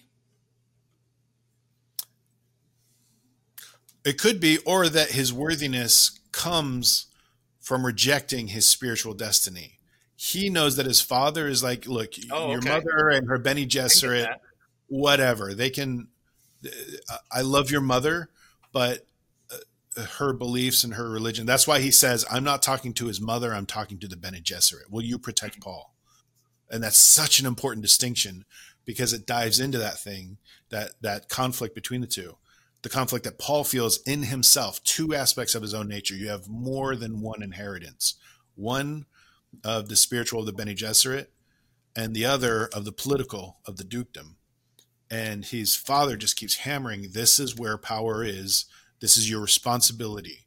And then his mother comes in and says, you're more than this. You have this spiritual obligation too. And Paul feels like he favors his father because that's where he puts his trust and his sense of self-worth, and rejects his mother's spiritual impositions. And his belief is that his worth comes from rejecting that spiritual destiny. He's like, I'm not interested in the messiahship or any of this Lisan al-Gaib superstition. I am here to create an alliance to get desert power, to build desert power. And that's where that Achilles heel is going to be tested. It's a false belief because he believes that there's no value to what his mother is teaching and the obligation that his mother's putting on him. But as soon as he arrives at Dune, he's entering a new moral sphere. And that moral sphere, the reason why it's a moral sphere is because it carries a moral imperative. And a moral imperative is defined by that which you must do to survive in this sphere. That's why it's called that's why I call it the moral sphere. So within Dune, he has a very specific objective within the moral sphere, which is to create an alliance with the Fremen. And in order to do that, he needs to free himself of this false belief, which is that the spiritual destiny of the Lisan al-Gaib has more weight to it than he's willing to accept. So I would say that the moral imperative is to ally himself with the Fremen. Paul must follow the desert path. And the desert path means the path that the Fremen walk. The whole story of part 1 of Dune is all about Paul being stripped of every advantage and privilege that his father has given him as a duke, as an authority figure, as a rich kid. It's stripping him of everything, and all he has left with him is the spirituality of the guidance of and mentorship of his mother. And when he walks into the desert, he's still fighting it, and it's not. That's why that character arc starts off with him saying, "You've made me a freak. I don't want anything to do with this Kwisatz Haderach." Which, do you know what Kwisatz Haderach means? No, I have no idea. So apparently it's I believe it's a Hebrew term, which means a shortening of the way. Oh, wow. Yeah. And the whole idea of folding space, and the Kwisatz Haderach, who basically the idea is that the Bene Gesserit are able to access all of the memories of all of the women throughout history, and that gives them power and advantage and psychic connection. And the Kwisatz Haderach is supposed to be this ultimate figure who is able to access all of the memories of both male and female, men and women. Okay. So the shortening of the way ends up being kind of this connection between like folding space, and the key to that is the sandworms, apparently. And again, I concede to the Dune experts to correct me on that. Now, are you talking about those creatures that had evolved from humans who had the ability to, through the spice to fold space? Is that what you're talking about? Is it? So the folding of the space is, from the Space Guild. They use spice. The Space Guild. Okay. Yeah. Which is that gets into things that are beyond Dune Part 1, so I don't want to dive into that too much. And even folding space isn't presented in the first one. It's just, it's visually presented in a really interesting way. But I think Villeneuve still uses those sci-fi aspects to invoke archetypal narratives, archetypal metaphors. Okay. And we'll talk about that in just a second. But so we have that full arc where, by engaging the moral imperative of the only way to connect with the Fremen is to embrace the desert path, or the spiritual path that the Bene Gesserit, or specifically his mother, has been trying to prepare him to engage, and which gives rise to the theme. Now, a lot of people again have the moral imperative and the theme are connected in that the moral imperative teaches us the theme. The way the protagonist engages the moral imperative is what gives us the theme. And one of the things I've noticed is that a lot of people confuse moral imperative with theme, because largely that's my fault because I've been too general in identifying the moral imperative. But a moral imperative is always specific to the story and to the world of the story. The theme is what we learn and can extrapolate from to our own lives. This is the rule of survival that we learn from the protagonist engaging the moral imperative. So in this case, I would say that the central theme of Dune Part 1 is to achieve your life purpose, you have to trust that fate will deliver you. Now, in this case, that's literally the conflict or the realization, the epiphany that Paul has. Everything before he goes into the desert, he's constantly trying to control everything. He knows that he has a vision of Duncan dying with the Fremen. And so he wants to go with him and protect him. Every time he has a vision, he wants to do something about it, and he's conflicted. And he keeps hearing, every spiritual epiphany he has keeps saying, look, you can't control this. His father says, you need to control this. You're going to be Duke. You have to take control of everything. And his mother is saying, you can't do that. There's no way to do that. In fact, your calling is to fulfill a plan that is not your own. You can come up with your own plan as much as you want, but there's a much bigger plan in play that has to do with destiny and fate, or what the Fremen call the desert way or the desert path. He literally says the future takes me into the desert, to the way of the desert, and that's what I would say is the theme. And that Part 1 perfectly articulates that transformation, which dives us in. This opens us up to Dune Part 1. What is this really about? And I wanted to talk a little bit about, well, before we get into that, do you have any more other comments about like the nature of like the character arc and the themes? Well, the themes, like I said, like when we were talking about outlining, the themes of this versus this, control versus fate. I think that things are very easily abstracted down into this versus that, and and for me, again, as someone who's constantly searching for patterns and things, I really loved the polarity of the mother and the father, and how they illustrated that almost perfectly. They just personified control as opposed to.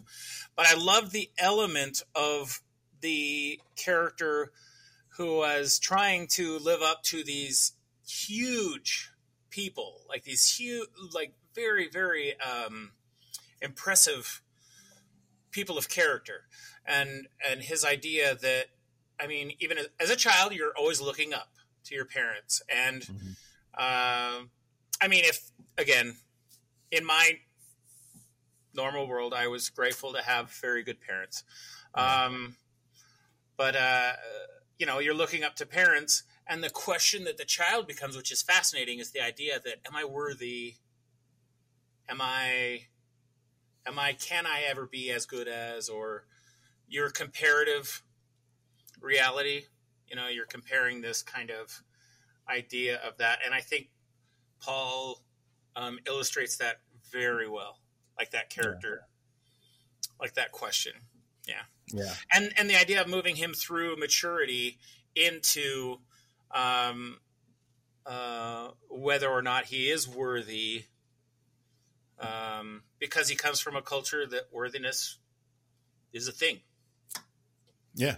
Well, we all have, worth is value, and we all have values. Sure. We all have sacred values and then profane values, or the profane is that which threatens our sacred values.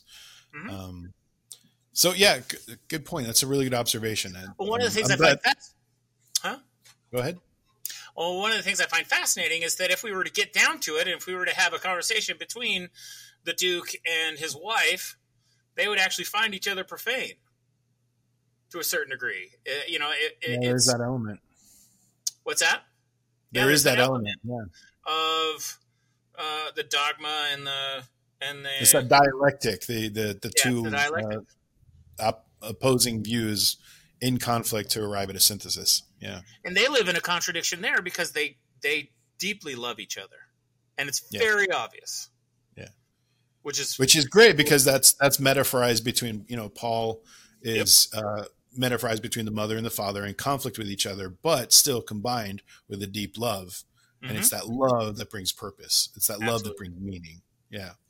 So I wanted to talk a little bit about some of the imagery and the metaphors that Villeneuve is invoking that is very consistent with Villeneuve. And I think he explores it in a way that very few other directors have approached with such meaningful effect. And that is specifically this idea of ritual and ceremony. You mentioned Joseph Campbell, and it's a perfect point. Like Joseph Campbell follows in the tradition of ethnographers, like Arnold Gennep and several sociologists. And the idea that most of the stories that are being told are following archetypal figures. Now, Campbell largely drew on Carl Jung's idea of archetypes, universal metaphorical figures and contexts that we all recognize. Jung called them the collective consciousness, but basically they're metaphors that we're born to recognize in order to make sense of the world around us.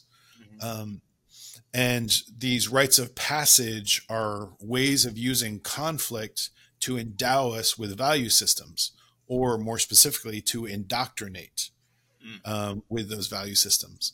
And what we're seeing through all of Dune Part 1 is a series of trials that are designed not just to test for worthiness, but to indoctrinate Paul with a very specific value system.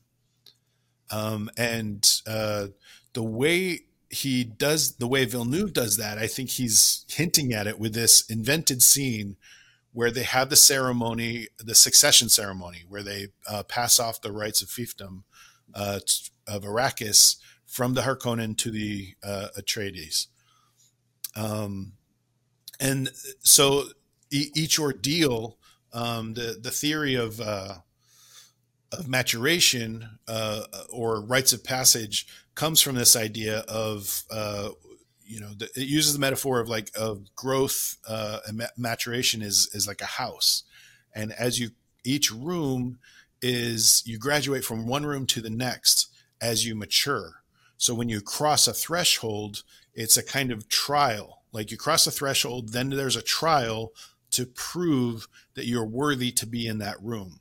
And if you are worthy to be in that room, it's so basically each room becomes its own moral sphere. And the rituals of cultures were designed to prepare people to expand their skill set, to function in a society, to function in new moral spheres. That's what we call maturation. It's maturation through conflict, ordeal. It's a kind of way of using trauma to learn. But trauma in a way that teaches us something, which is it's something that Joseph Campbell had said, we're very much in danger of losing ritual in society. And we draw most of our meaning, most of our sense of purpose or bliss from these rituals. And I think Villeneuve is engaging Dune specifically from invoking these metaphors. And the biggest metaphor of the ordeals is a crossing of a threshold. That's the doorway. And when you cross through a threshold, it represents a death and then a birth into a new life. And I think Villeneuve chose very interesting ways of doing that. He follows the path of you cross a threshold and then you face an ordeal. You cross a threshold, face an ordeal. And the way he does that is very interesting when it comes to the visualization, which is specifically birth. Now, there are certain doorways that we see, literal doorways, as we're going to be crossing a threshold. But he also chose a really interesting metaphor. The first trial that we have is Paul facing the Gom Jabbar. And before that, we have a crossing of a threshold of the spaceport, which is when the Bene Gesserit are entering to Caladan. And we see, through the kind of throat of the spaceport, we see another planet. And it's a beautiful, powerful imagery that tells us that there's a kind of almost wormhole, galactic wormhole that sends them to a different solar system. So before we see that image of a portal, which is a type of threshold. And then right after that, we see his first trial, the trial of the Gom Jabbar. And then the next trial he crosses a threshold. Again, that's the next time we see the portal. And the interesting thing about this is notice that the portal looks a lot like a kind of egg that is giving birth to all these little almost like tadpoles in a way. Like it reminds me a lot of like planting eggs. Yeah. And then after that, we have that first kind of revelatory ritual of the reception of the Lisan al-Gaib, which, very clearly invokes the metaphor of Christ on Palm Sunday being received. And then you have the next threshold, very interestingly, is, with new birth, the threshold begins to represent a kind of the birth process. So specifically, the womb. And if you look at this door right before the threshold of crossing into the Harkonnen attack, you have very specifically framed a kind of door that is deliberately invoking the imagery of the reproductive organs of giving birth. And then right after that, we see Leto getting stabbed in the back. And then again, that's the next time we see the space portal is when Gurney Halleck is looking up into the atmosphere, and just in orbit, we see the portal again. And this represents the next trial that they're going to face, which is the attack of the Sardaukar. With the massive deaths, this is death on the massive scale, and then new birth. And then we cut to, very interestingly, the next significant portal we see is Paul and Jessica in the womb of the Doom, of the sand dune, and they experience a very significant emotional transformation. Paul goes in as the son of Leto, but the next time he leaves that tent, he is now the Duke. And it's important that he's in the womb of Dune, in this tent, and it's designed. Like we also see these kind of almost like veins of water. The tent is designed to collect the humidity from the body and turn it into drinkable water so they can keep regenerating their water. But more importantly, on the metaphorical level or the allegorical level, they're in the womb of the planet being prepared to transform. That's the Joseph Campbell thing. The hero is always sucked into the low point, the belly of the whale. And the whale, it invokes the imagery of Jonah and the whale. It's in the whale that the character realizes is forced to have a certain kind of arc and epiphany, which is why usually the low point carries that epiphany. But in this case, it carries a different transformation. He becomes the Duke, specifically in the dunes. And then if you look at the next shot, he starts to unzip the tent. And it's a very specific shot. They cut to this little kangaroo rat, and the kangaroo rat is called a muad'Dib from the Fremen. And it's this very simple, small animal that survives in the most harsh environment in the universe, or in the known universe. And this is later what Paul Atreides would call himself. By the name of the Fremen, he would call himself the muad'Dib because he sees this creature. So muad'Dib is his new name. It is the name that his tribe identifies him by. And this is the moment where literally the Dune gives birth to the new Paul. He no longer has his father. He is now become the Duke, given birth to the Sands. And it shows him connecting directly with this muad'Dib.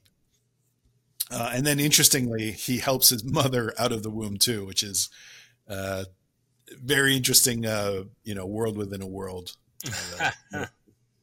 womb within a womb with a view. Whoa. Um, Ah, so the interesting thing is I started thinking about like, so there are these very specific portals that we see. Every time we see a portal, there's a significant trial that Paul's goes through. And I noticed, I was like, well, wait a minute. One of his second trial is a hunter seeker trial. Now it's a plot point, but it also serves as a kind of spiritual trial for his character arc. And the interesting thing is I was like, well, is there a space portal before that scene? I was curious to see if there's like some reference to a threshold or a space portal. Can you think of any image around that scene that might be a kind of doorway or threshold? I remember the reliefs on the wall, which were absolutely fascinating. The bull and the altar. Was it an altar? So the bull represents a very The interesting family. metaphor with the father. Yeah, with the father. Specifically with the tradition of the father of their whole strategy, Betrayed. their Yeah. whole political strategy is they tame the bull. Yeah, they They tamed the they bull. always, they beat the bull by outsmarting them by using their powers. But what's interesting is you're right. The relief at the very beginning Mm-hmm. is the relief of a sandworm. Ah, that's so freaking cool. I love So it. here's the interesting thing: is the sandworm is very looks similar to that portal, but what's Yeah. even more interesting is okay. So the metaphor of the threshold and the transformation goes back to this whole Jonah and the whale archetype. Or, well, it's a classical metaphor. It's a religious metaphor, Sure.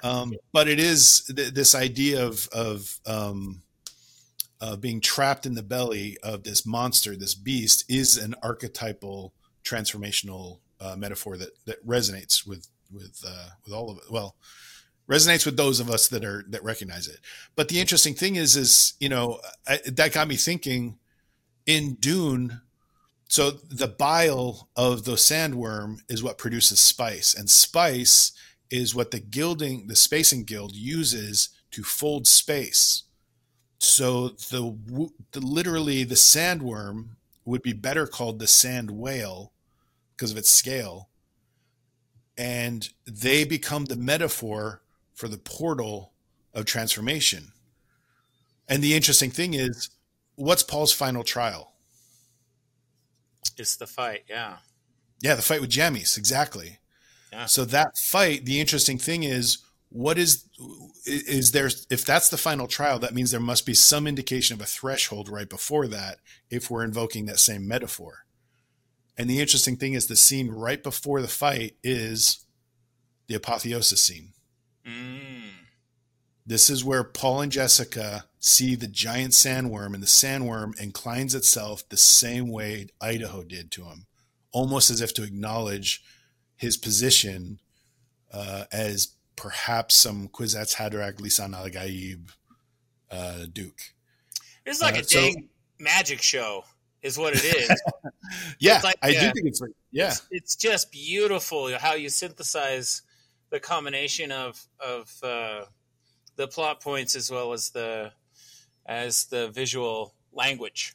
I love it. So the interesting thing is so the Fremen refer to the sandworms as Shai Halud, which is the god that they worship.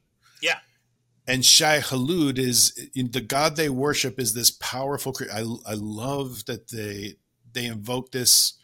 It's one of the things that I think Herbert does probably better than anybody, which is tap into the way we build religions are sacred values emerging from metaphors of the power dynamics we have to deal with.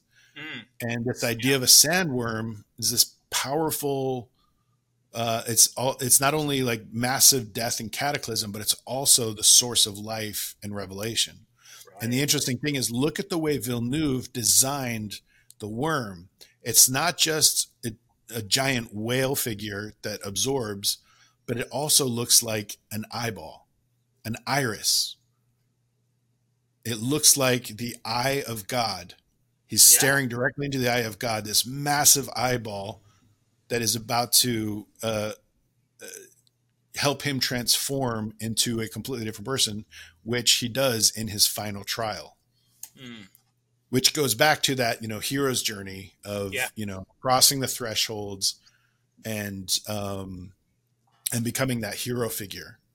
But here's the thing about about Dune and Villeneuve in particular is a lot of people. So, for example, they'll criticize Dune as saying, well, it's just, you know, it was very heavily influenced by the story of Lawrence of Arabia, which is a story about a British soldier that engaged in tribal warfare and led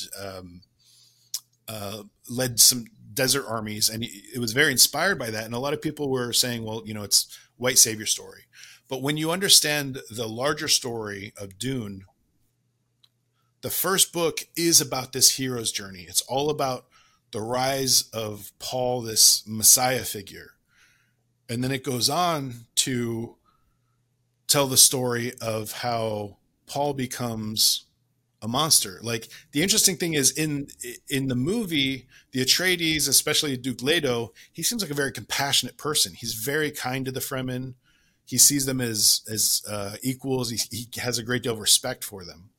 In the book, it's a bit more cynical than that. The Atreides, while they're not as harsh or brutal as the Harkonnen, they still regard the Fremen as kind of colonial figures that they're colonizing, and they use propaganda as modes of manipulation and control. Their form of allyship is rather than diplomacy, they engage, kind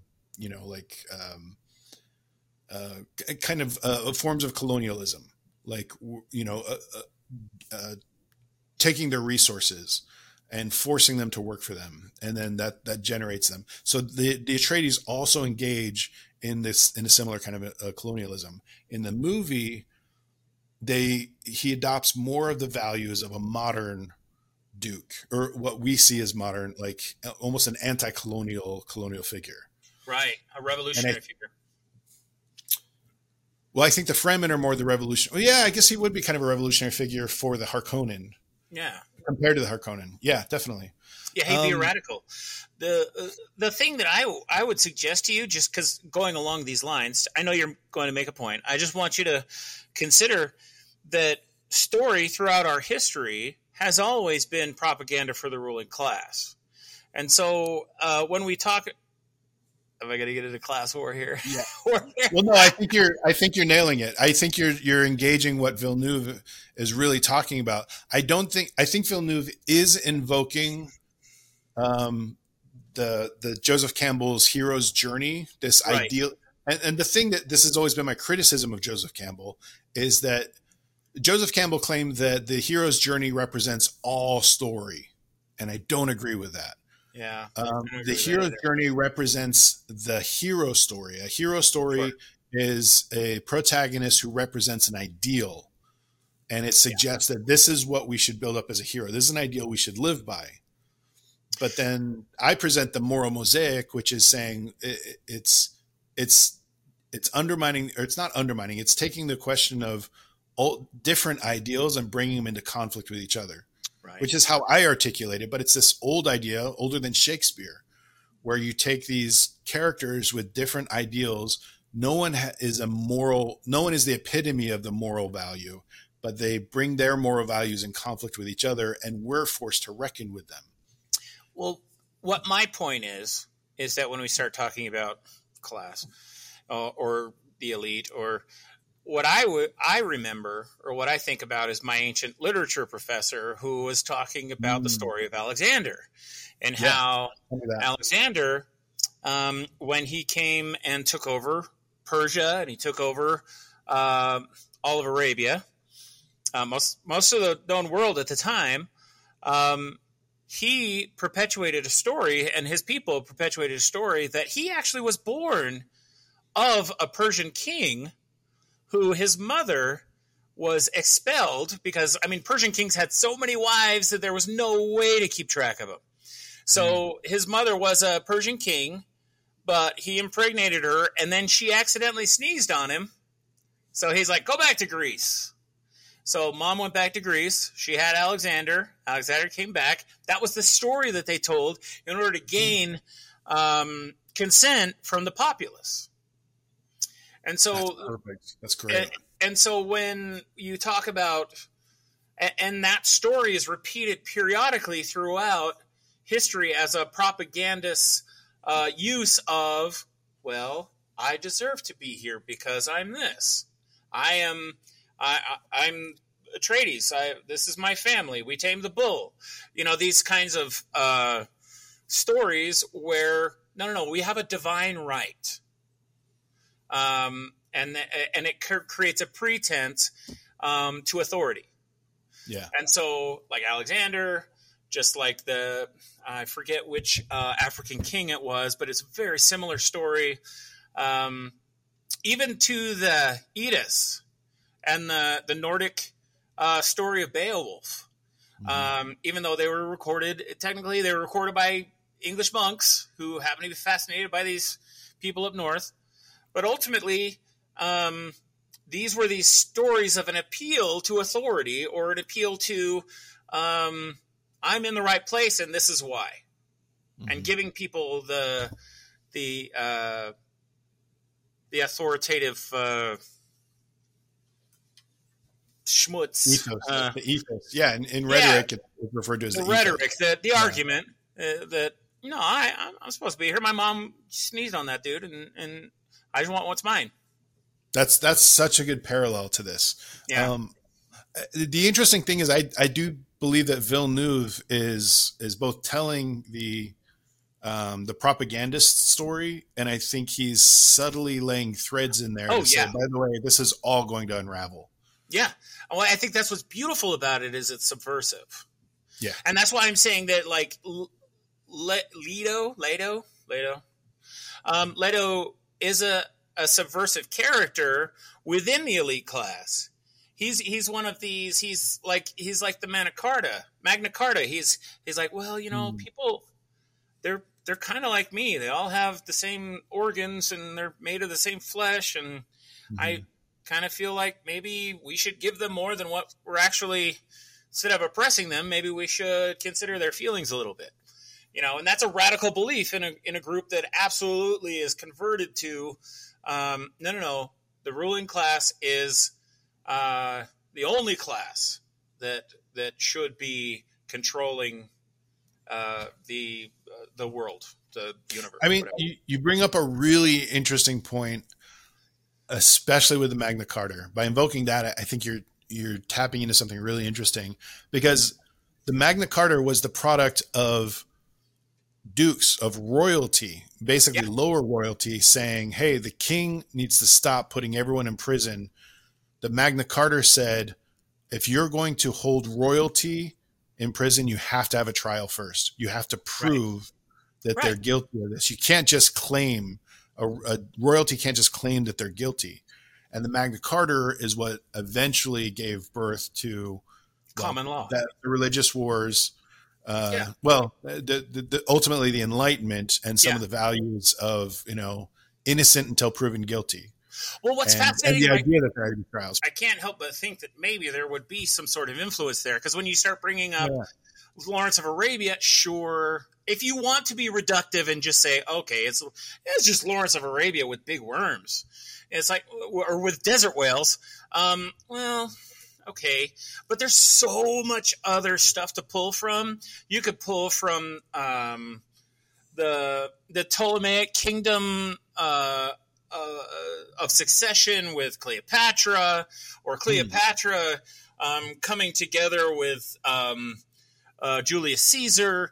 You can have all of these are all things that inform a story, and you should be using all of that stuff to inform your characters and inform your plot, as well as your story and your themes. Those are all incredibly important, because they're systems that work for whatever reason.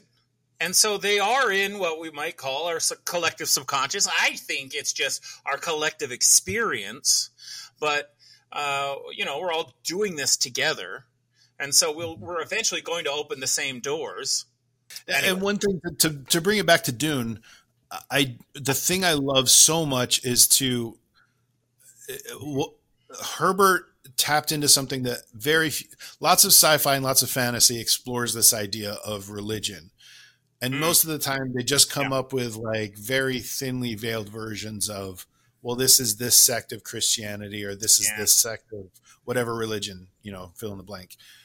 And what I loved about Dune was that he drew a very clear connection that religions are very much the product of the power dynamics and the resources that people have. The religion of the Fremen is directly the product of their interaction with their environment. The power hierarchy, the status of, like, for example, the sandworms, the way they survive, their resources, the water of life, all of those things connected inform their value system and become sacred. And through becoming sacred, it generates the metaphors that are embodied into archetypes and create rituals. And these rituals are powerfully illustrated. And I think that's, to me, that's the most genius thing about Dune. And I think Villeneuve very successfully taps into those metaphors without saying, this is, I think Star Wars, for example, kind of takes a very Manichaean approach. It says, here's good, here's evil, watch them fight. Yeah. Dune says, well, this is this value system from this group of people, and they have this value system because they have these resources and this power dynamic. And then the same over here and the same over here. Let's watch them draw into conflict, and let's have not just a dialectic, I would say like a trialectic, or is that even a word? A quadrilectic, where you have value systems of different. And then from that emerges a status hierarchy, which I think is really interesting. So with Dune, kind of to wrap it up, are there any kind of criticisms or plot holes or things you didn't feel like really stuck for you? Like anything critical from the analysis? Because we spent a lot of time trying to understand the story and really, give it the respect it deserves for the development. Is there anything that you feel like this didn't land for me, or this could have been stronger, or I wish Villeneuve would have done this rather than this? First of all, are you going to be exploring Arrival? Arrival was the first episode, actually. Oh, was it? I haven't seen the first episode yet. Dang. Yeah, no. At the time of this recording, we haven't released any of the episodes yet. So, actually, the next episode, it's going to be releasing next Monday. So, dang, dude. Freaking. We had a great, me and Adam William Cahill. I was just calling him Cahill because we're both Adams. We did a really fun deep dive into Arrival and the relationship between free will and propaganda, and then actually mostly free will and determinism. And then we did Blade Runner after that, and we delved into you did. Yeah, that's great. I'm glad you did. We're doing kind of a Villeneuve series. Oh, good. Good. And that's which I'm learning a ton. We're going to do Prisoners after that with some other filmaker friends. Yeah. And, okay. That'll be fun. Well, I mean, that's. So, what were you going to say about Arrival as it relates to Dune? Well, I mean, honestly, the art direction of Arrival, I love the idea that it was. I loved Arrival. Just the language that it spoke to me, because, I was raised. My father was a research scientist, and he was a chemist, and he spoke to me as a child. He never kind of disrespected me, as he always kind of spoke on his own level. Yeah. You know what I mean? He spoke on his level, and I kind of eventually got there. And what I loved about that was that that's exactly what these aliens came in and did. Is they were like, I would love to, we need to teach you some things, but first we got to come together first. Anyway, and I think that is kind of a thing with Villeneuve, is that, and forgive me for my pronunciation, I think that's a running theme with him, particularly, is we have to eventually come together somehow. And that's the fascinating thing with Dune. Let's bring it back to Dune. Okay, because you asked me a question. Yeah. My question is no. I don't have any criticism, because ultimately I'm a filmmaker. I'm not a critic.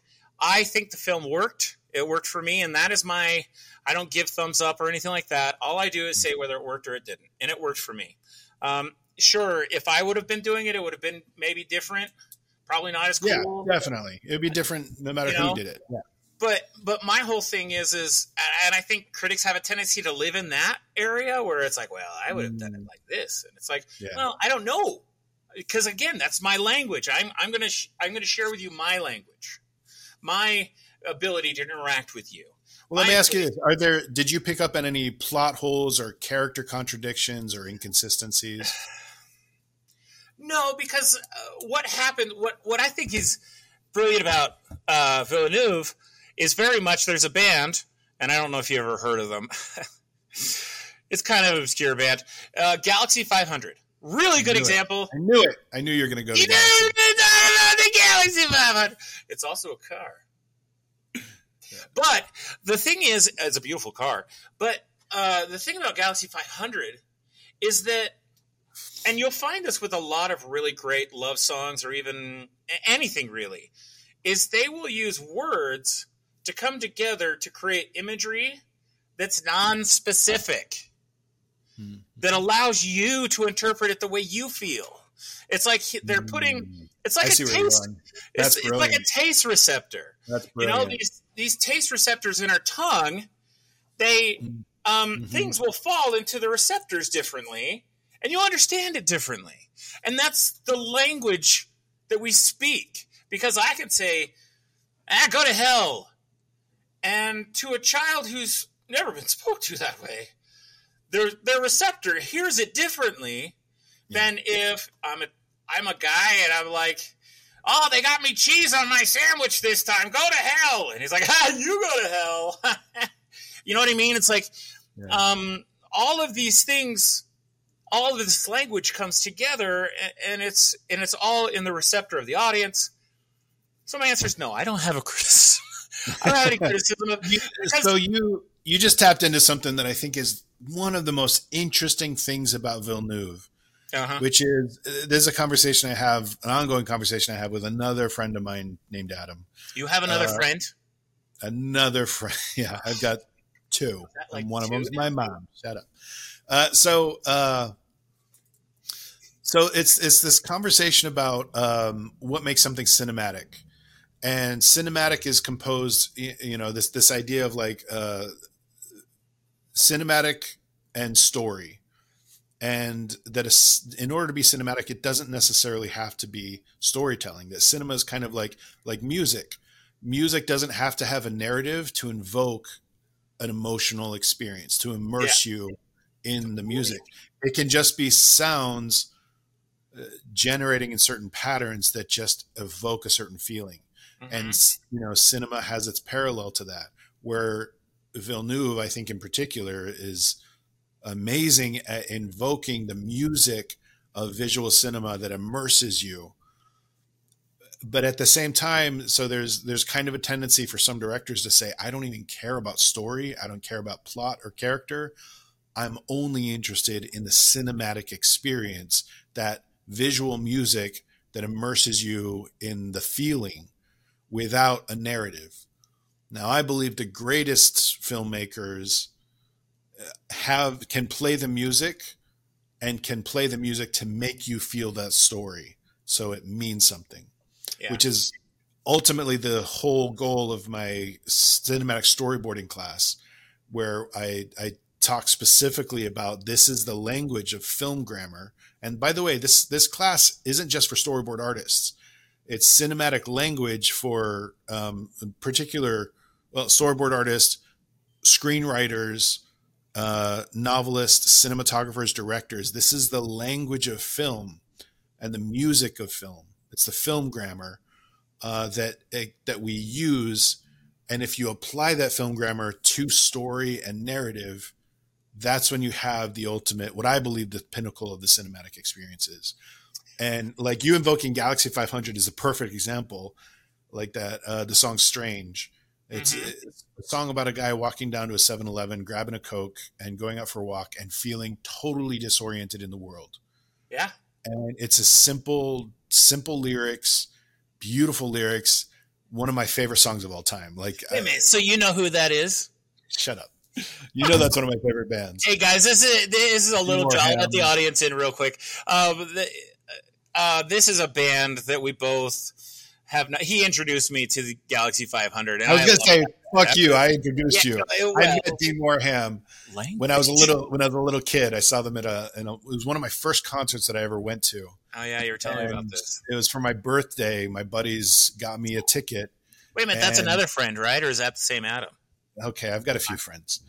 No, my buddy Steve and Chris and Jeff, they got me a birthday ticket.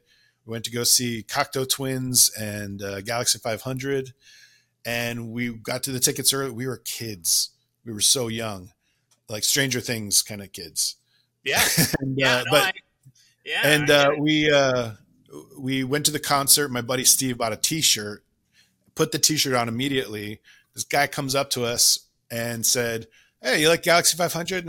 And I was a fanatic, and I was like, "I'm here." Like Galaxy was opening for Cocteau Twins, and I'm like, "I love Cocteau Twins, but I'm here to see Galaxy." Yeah. And he's like, "Oh, what's your favorite song?" And I'm like, "Definitely Strange. Strange is like my mantra. Strange is my anthem." And he's like, "Oh, that's really cool." We go into the concert, and all of a sudden the guy, I had no idea what Dean Warnham looked like. Yeah. The guy we were talking to in the lobby walks out on stage. Me and Steve were like, "Holy shit, is that the guy we just talked to?" And he says, "Hey, this is for that one guy that likes Strange." And they started playing it. Oh, that's so great. It just, tears. I was so happy. It was one of the most magical. That was one of my first concerts. I was a little kid at the time. And so, yeah, Galaxy is a very, anyway, total digression. But what I love about that is you. Take a second. Yeah. Anyway. Yeah, right. But you tying that together, like Galaxy has this way of making you feel something. The lyrics are they're poetry that help you feel something that don't have a specific narrative, but they do have an emotion.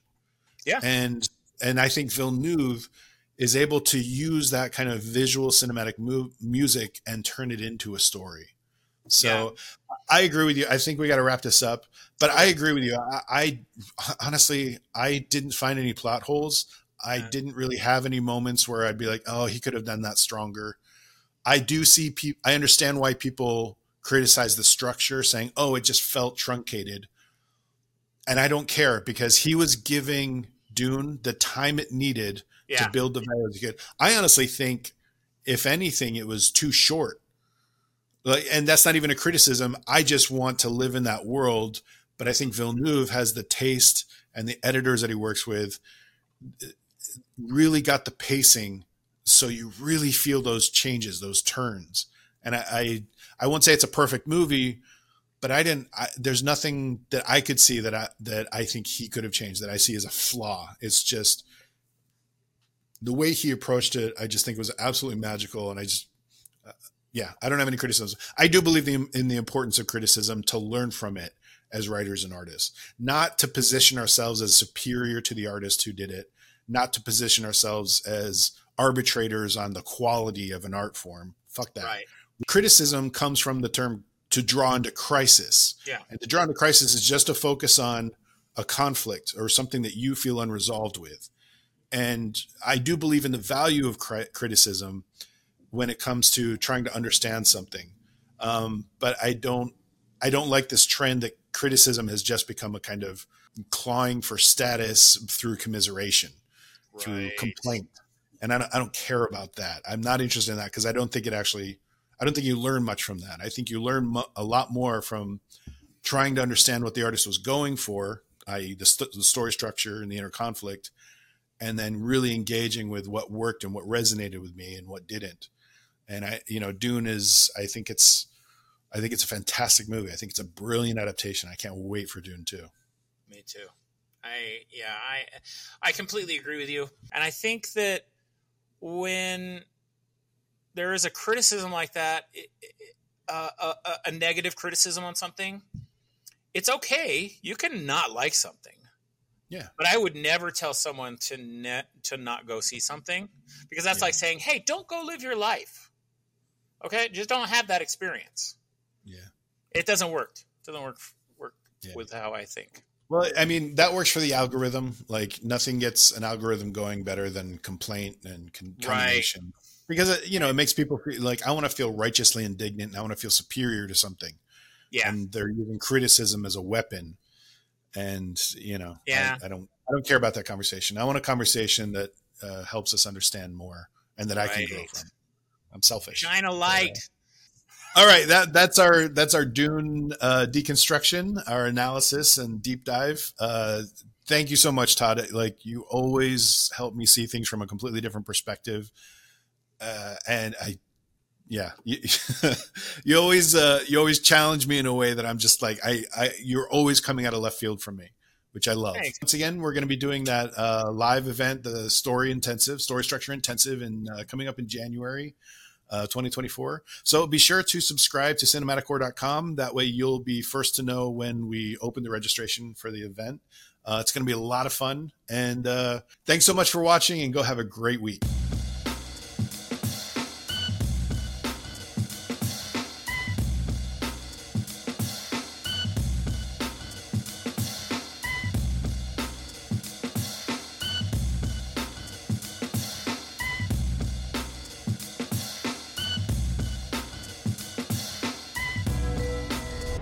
You've got a story inside you, a screenplay no one has ever thought of, a novel you've been rolling around inside your coconut for years. Maybe you wrote a few pages and stalled out. Maybe you even wrote a whole draft but don't feel confident it's any good. Or maybe you've been writing draft after draft after draft and slamming into writer's blocks or dead ends or wandering into the weeds. Maybe you just have a few scenes centered around some dope high concept, but you don't know how to develop a character, much less construct a plot that would generate a character arc. Maybe all you have is some simmering spark of an idea, just a simple desire to write a story.